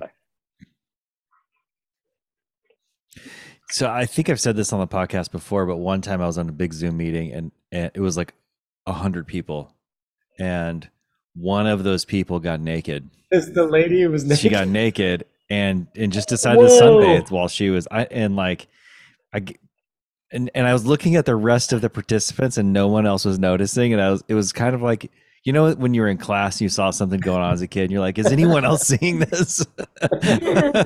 Yeah. So I wanted to call back to something that me and Daniel were discussing. That you guys recognize that you are repeating topics, you're coming back to them, and you're worried about that. But I think it's really important to recognize that these are things that you guys are still working through. Well said. And I think that it's important to recognize that, that we're all just working through things, and we need constant information, and we need to learn from more people to get through these things that we're going through. And I think that's really, really personable to recognize that, yes, we're at episode 100, but the shit that we were working through at episode 1, we're still going through it. Well said. And I think that is it's so likable. It's so personal. Yeah. Thanks for sharing that. Well, that's good.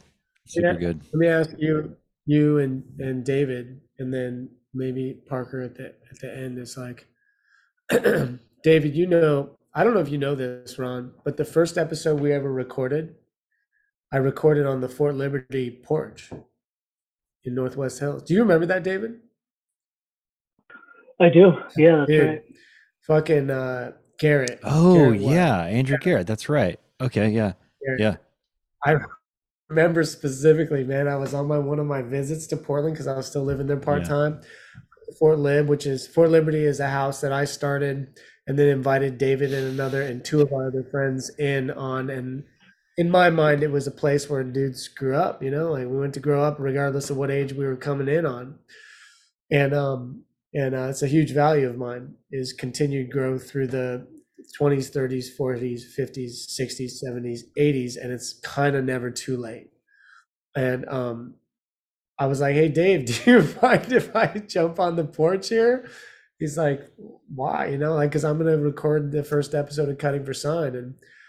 And I remember very specifically the timestamp of that. You know, it was like December 2020. It's about 6 months after COVID started about around there. And, you know, this last 3 years for everybody has been, you know, COVID / post-COVID. And I know we all kind of have a very clear timestamp of that. So topics, you know, if we all want to reflect a little bit where we were 3 years ago and what we are still working on, and maybe also a little bit of like maybe some surprising ground we've made, you know? Yeah. That's a good question. I think there's been a lot of progress in my life. In 2019, I was a shy, insecure girl who needed so much attention and so much love. And I joined roller derby, and it gave me so much strength and community. And I found an amazing friend group just after, like, it was 2021, I guess. Oh, this is when I met you. Yeah, when I met you, God, you did seem different. yeah, I mean, I was very heavily in addiction when you met me. Really? Yes. Can I ask one? Oh, on or with what? Xanax. I was What's that addiction look like? I needed my brain to be empty, pretty much. I had too much going on in my head, and I just didn't want to think about it. And so I numbed it with drugs. And I have moved so far past that. Congrats. That's amazing. Well, and knowing her too, it's like the person I met that I remember, you're a striking human, you know, like you're compact, you got fucking shaka red hair, you know? Yeah, you're just a striking human. And I do remember the person that I saw. First of all, that seems like a hell of a lot longer ago than 2020. Yeah. Does it to you? Yes. And also, you don't seem like that same person. I almost feel like that's a different person. And it's also totally this person. Yeah. I get that too. Yeah. I'm still connected to who I was, but I've changed so much. I've given myself so much more than I ever had, and growth has been exponential. That's cool. In these last. That's cool. I'm going to challenge Daniel and I to answer that question for each other. Real quick, just curious, I got a follow up with you. Specifically, what are ways that you are different? Why do you not need Xanax all day to, you know what I mean? That's a good question. I have decided to give my younger self the attention that she needs. Damn, that's good. But what does that look like? That's not specific. Like what? There's got to be a lot of ways you've been doing that. She needs a loving discipline. If that makes any sense. Brush your teeth. Yeah, brush your teeth. Wash your face. Get enough sleep. Get enough sleep, little girl. Yeah. You have to be up in the morning. You have to be responsible for yourself. You need to give yourself love and attention. Because I was so codependent in my last relationship. I was craving so much attention and so much love from that relationship, and I wasn't getting it. And so I decided, this is what gives me what I need. This is the emptiness that I need right now, during that relationship. And afterwards, I had this epiphany that I could give myself all of that. I could give myself the love. I could give myself the praise because I'm doing well. I'm like, good job, little girl. Good job. You're doing great. You're 6 months. You can do that. You can do 6 months of being on time and taking care of yourself. And then it turns into a year, you know? Yeah. That sounds like it was really easy. What was hard about it? It was so hard. Yeah. What It was hard. Did you go through a program or anything to get clean off Xanax?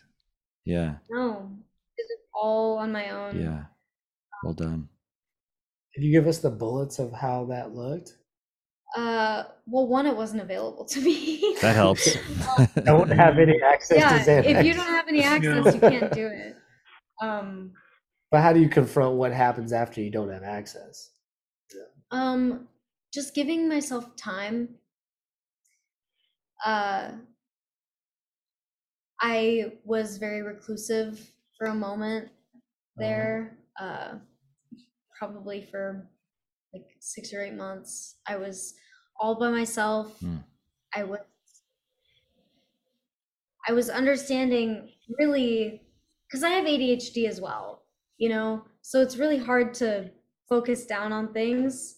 And once I realized if I didn't think about it, I could just do it. Yeah. Like doing my dishes. Yeah. Like immediately after I eat, I just do my dishes. But if I think about it, I'm like, oh, I don't want to do it. I don't want to do it. Whoa. Yeah. You know? I think that's what I was trying And- to say earlier in the conversation of spending less time thinking about things and more time doing the things. I think it's exactly what I was trying to say. Yeah. If you just think about it, you just do Yeah. it. But if you think about it, you dread it. Yeah, the dread comes. Mm-hmm. Yeah.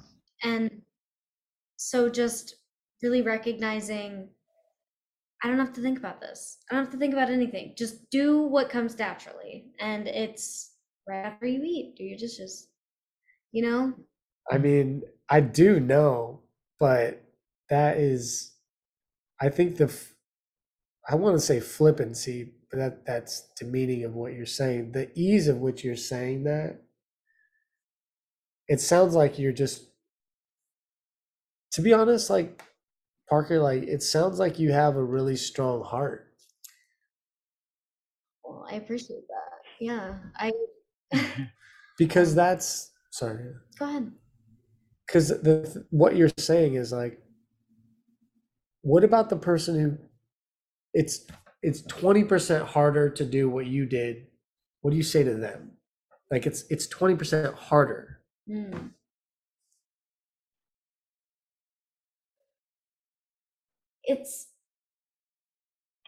I think it's different for everybody, you know? Yeah.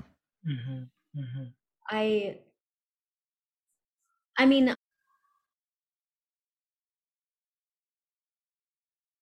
Oh, Parker, you're muted right now. Yeah. Yeah. That was my Yeah. fault. Sorry about Oh. that. You said it's different for everybody. yeah, I mean, like if my roommate leaves dishes in the sink, I'll leave dishes in the Yeah. sink.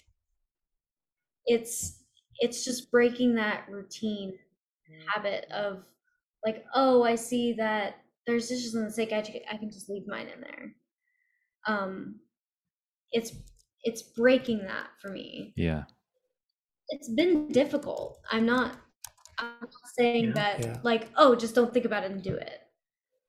You know, it's been a long, hard process for me, like my whole life. Yeah. Yeah, I mean that's the main thing. I think top 3 takeaway from the experience we have had through the last 3 years on cutting that we expressed through Cutting for Sign for me and Ron is that this is it can be such a long process, and it can be so much. And I feel like, David, I've seen you do this. It's one of the things I appreciate about you is that it's so 2 steps forward, 1 step back, 3 steps forward, 1 step or back, 1 step forward. Like sometimes you're just overall going backwards for a while, but if then you pan out Yeah. the months and the years, the steps forward do outnumber the steps back. And if there's one thing that is one of the biggest And the easiest ways to get tripped up on the road to healing and authenticity and whatever you want to call it, it's that you have a fail and you think that that means the whole thing's failing. And it's not true, you know? Sorry, yeah. Go ahead. It's that anticipation of failure. Yeah. You know, you can anticipate the failure. And the fallout of the failure. You do the fail. And then you're like, well, I fucked up. Fuck it, let's burn it all down. You're like, oh, that shoe is dropping. You know, that other shoe that you were dreading dropping, it's dropping. And you're gonna make that happen for yourself. I'd say that's the way, if we're reflecting on what has changed, what's been different since 2019, is I thought I was on a trajectory in 2019 of just continual like progress in my life. And I didn't anticipate that that I was actually about to go into like some more dark fucking hard times in my life. And I was like, if, you know, Daniel and I had a couple like powwows about what we're going through and what we were hoping to get out of this at the beginning. And I had some real high hopes for my personal life and my professional life in particular that just got decimated. You know, there was a GIF I saw the other day of a woman on a basketball court in a wheelchair, and like someone like handed her the ball to shoot, and as she shot it, some other real basketball player appears from right under the thing and just smashes it out of the sky. Like gave her no chance. That's what 2020 felt like, man. Yeah. That's exactly what 2020 felt like. Really? Yeah, I mean, at the beginning of 2020, every single person that I knew was like, this is the year. This is my year. Whoa. I'm going to succeed. And then it absolutely crumbled in front of us. And I feel like we're finally kind of getting back to a point where things are falling into place, at least for my life and for the people that I've seen around me. They're falling into a place that is good for them. Like, it feels like what 2020 was supposed to be like times 4 at least. Do you all mind holding this down for a minute or two? I don't mind. Speed break. Yeah. Can you hear me? Cool. You know, part of me wanted to intellectualize what you were expressing earlier, and I just want to say I appreciate your vulnerability. Thank you. If I can, no, for sure. Like, you know, it's easy to think about a lot of what you said in terms of how you've been able to make progress in your life. But I think to reflect what this episode's about, or what this entire podcast is about, it's about expressing that vulnerability and acknowledging that it takes a lot of fucking work and it's never easy. And quite frankly, it's going to be ever present. It might feel easier at times, and that might mean weeks, you know, months, years. But with that being said, the process is always in ever present, and it takes consistent, intentional effort, thought. So I appreciate you saying that. I guess I kind of intellectualized it a little bit, but like, I appreciate your vulnerability, and that's what this is about for me, is connecting with others who find resonance in that. So thank you. Yeah, thank you. I appreciate that a lot. Yeah. You're on a Parker. I'm a little jealous of your path, having so much self-awareness at a younger age than I am. I won't assume about your age, but but there's, I think, the gift of the world, and to use Daniel's overused word, zeitgeist of our time, is because of our self-awareness of our mental health in particular, and our spiritual emotional health and how they intertwine.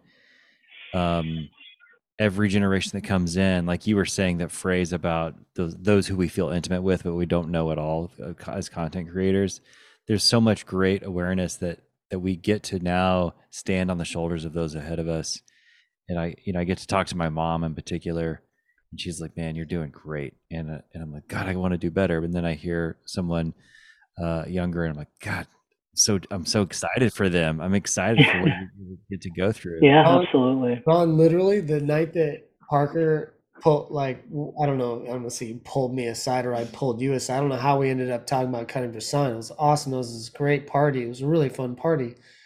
The way that you were talking about things was like, dude, like this is really well said. The way that what this means to her, and what she wants to do about it, and the reasons in the past of why she wants to do something about it. Those three things, the past, kind of present, and future, what this show, because that's what it's not like cutting for sign is going to make or break how she's doing in life. If this podcast disappears, she's going to find ways, we're all going to find ways to keep on her path, that just happened to be what the conversation was anchored around. It's like, this person is going to be good. They're going to be You're going to be good. You're going to be good, Parker. And going to make other people around them, to some extent, able to be all right too. And I the reason I mentioned it, Ron, is because of what you just said about the generations, each generation having a kind of a better shot. Not a better shot, because they're going to have new challenges too. You're going to face AI. But, I'm not on social media anymore. Really. Good for you. I think that's what's going to I think that's probably, if we could predict the future in some ways like that, I think we're going to see people walking away from that. I delete Instagram off my phone every day.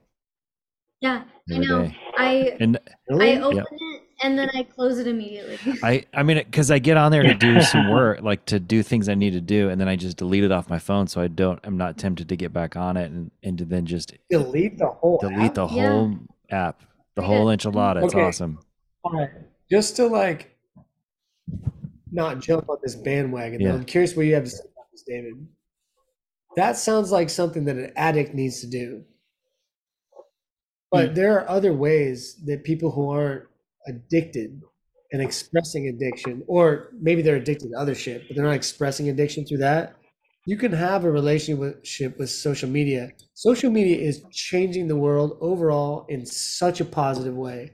It's unbelievable how connected we are and how much we're sharing positive stuff. If you had suddenly had like a diagram, I don't know, but I bet if we had a diagram that showed a graph that showed how much positivity is being shared as opposed to how much negativity shared, I bet through social media, I suspect, I'm curious what you all think, I could be wrong, I suspect people would think there's a lot of negativity. I don't think I'm going to totally stop you.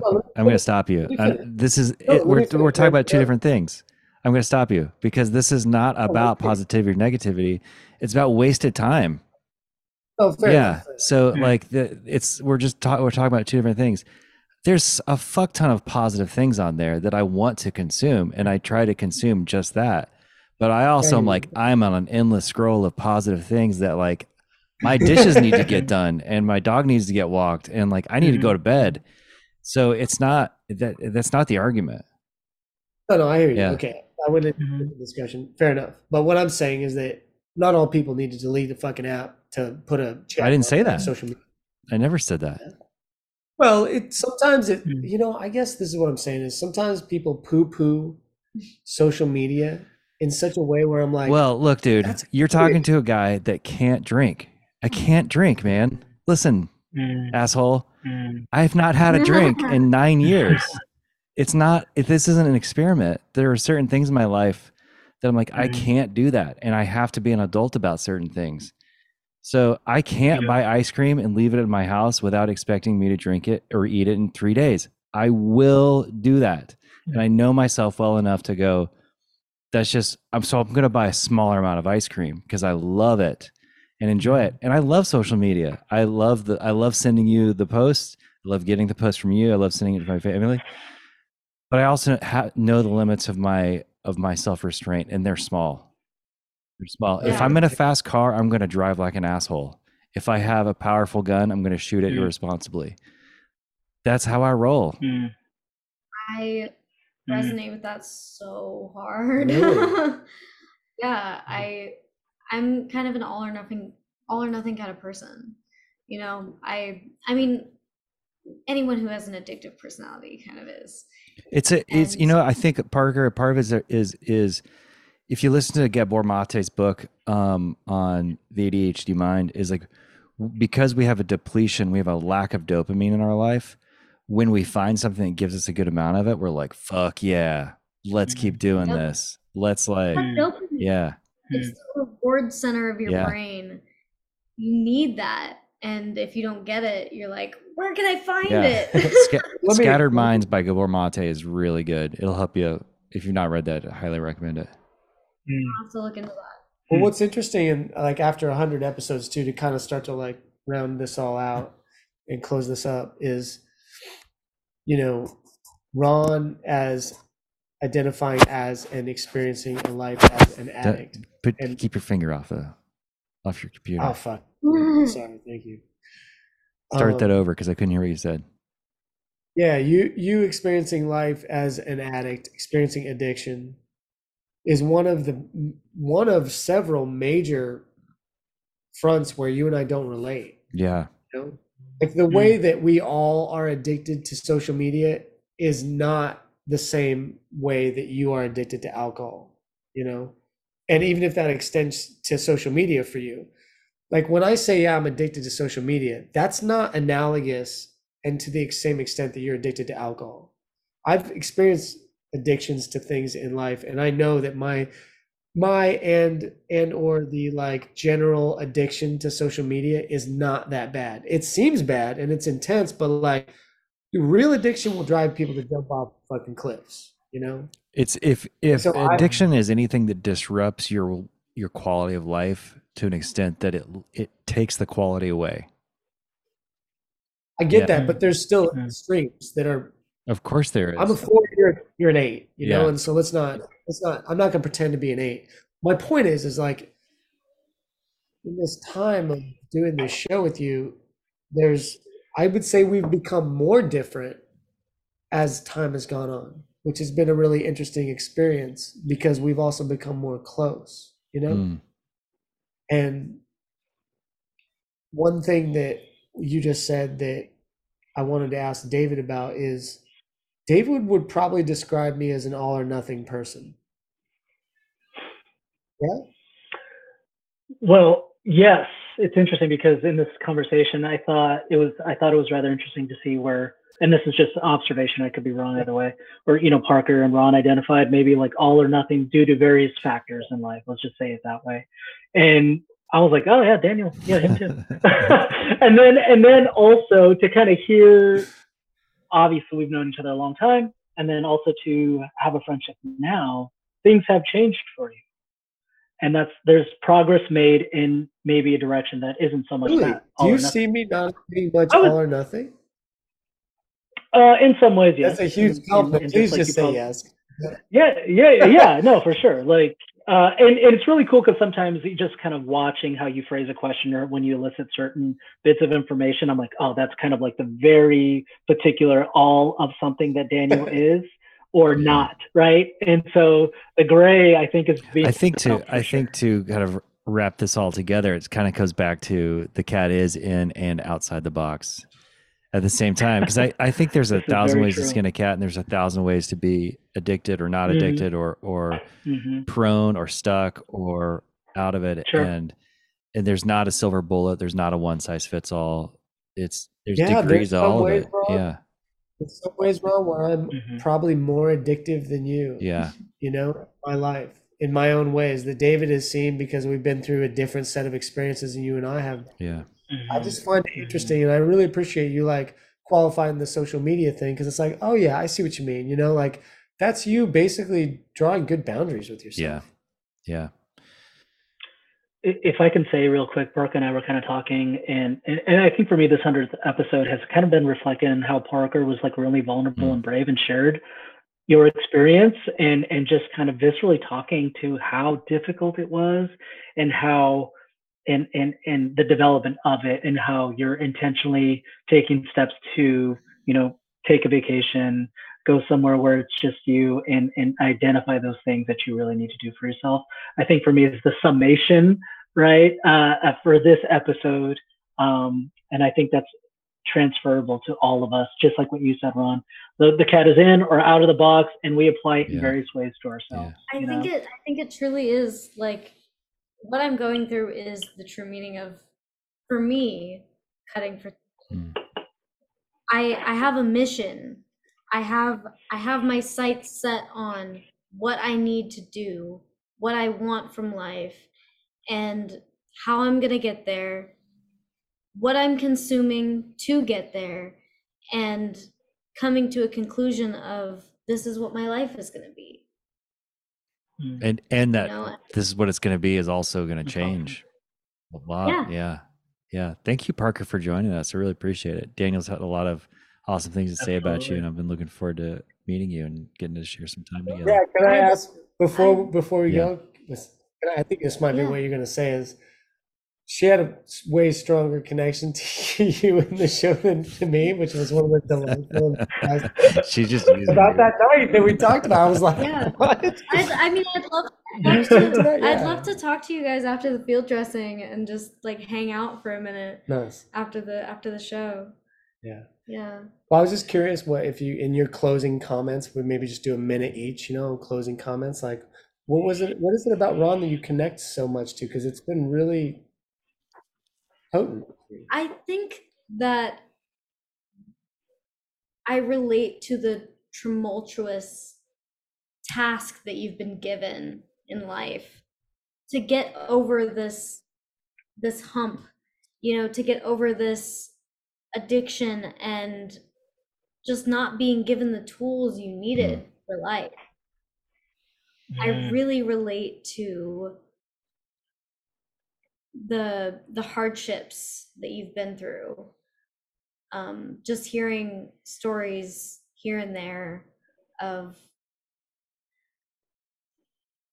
addiction and not having the love that you needed from your family and from your community, like really caring for little Ronnie, I really related to that in the Sam Lamont episode, where you talked about when you were running, you gave yourself that love.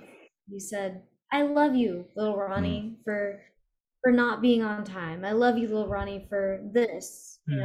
That's what I really related to. I think that's when I first kind of realized that I had a connection in that way.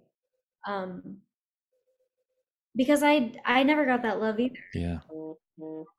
I didn't get that support of, you know what? It's okay. I love you for not going to school every day, not going to work every day. I really appreciated that episode a lot. I think that one really. Man, thank you. I think that's how I know we had a good episode, Daniel, because I got a little tear in my eye, a little dust over here. Like I started to say about episode 60, it's not an episode of Cutting for Sun until Ron tears it up, man.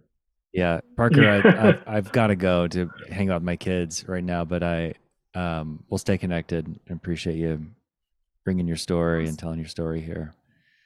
Yeah. Appreciate you too. Thank you for this show. Absolutely. It's given me so much. Thank you for saying that. Appreciate that. Daniel, thanks for doing this, man. 100 episodes in. Let's go to like 110. See what happens after. 12. There you go. Yeah, that's awesome. Yeah. And David, you all right? How was that for you? Okay. Yeah, absolutely. Yeah, like I said earlier, I think vulnerability, connection, growth, and the willingness to connect is incredibly important to help us move forward in life. And community is also a big part of that. So I see this as a community. Ron, Daniel, Parker, it's so nice to have a conversation with you. And so I am definitely inspired to move forward in ways I'm always inspired by just wonderful, amazing people willing to share their vulnerable moments and their moments of growth. So thanks, David, for saying that. I think this is the first time I've thought about this as a community, and actually that I think is inspiring that inspires me more than anything. I think for the next 100 episodes is how can we build a community and create a place that we maybe can meet, with some regularity and absolutely kind of essentially continue the conversation beyond just having a guest on, but having something bigger going on. What do you think of that, Daniel? Relationships. Parasocial relationships. Parasocial relationships. Daniel, actually, to end it, so at the beginning of the conversation, I looked up the etymology of the prefix para. With means from with, the right? Italian means with. Does it? I think I clicked into something that is the Latin origin meaning defense, protection against. Huh. The Italian to ward off, to make ready. This isn't right. Hold on. I'm gonna. She knows Google better than you. She was born. Fact checking. This is the second time she's fact checked this episode. I love it.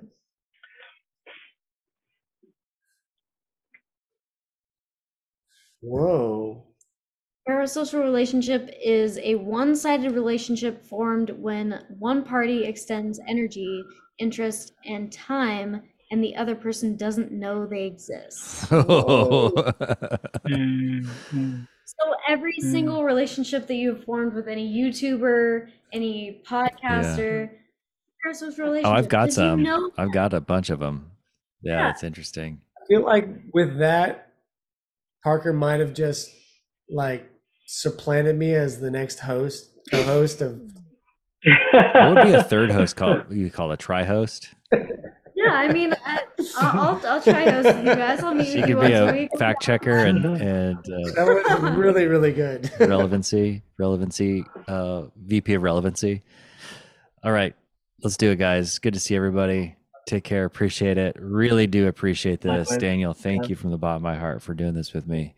And thanks for you guys for listening and your support and kindness and your feedback. Really appreciate it. Thank you.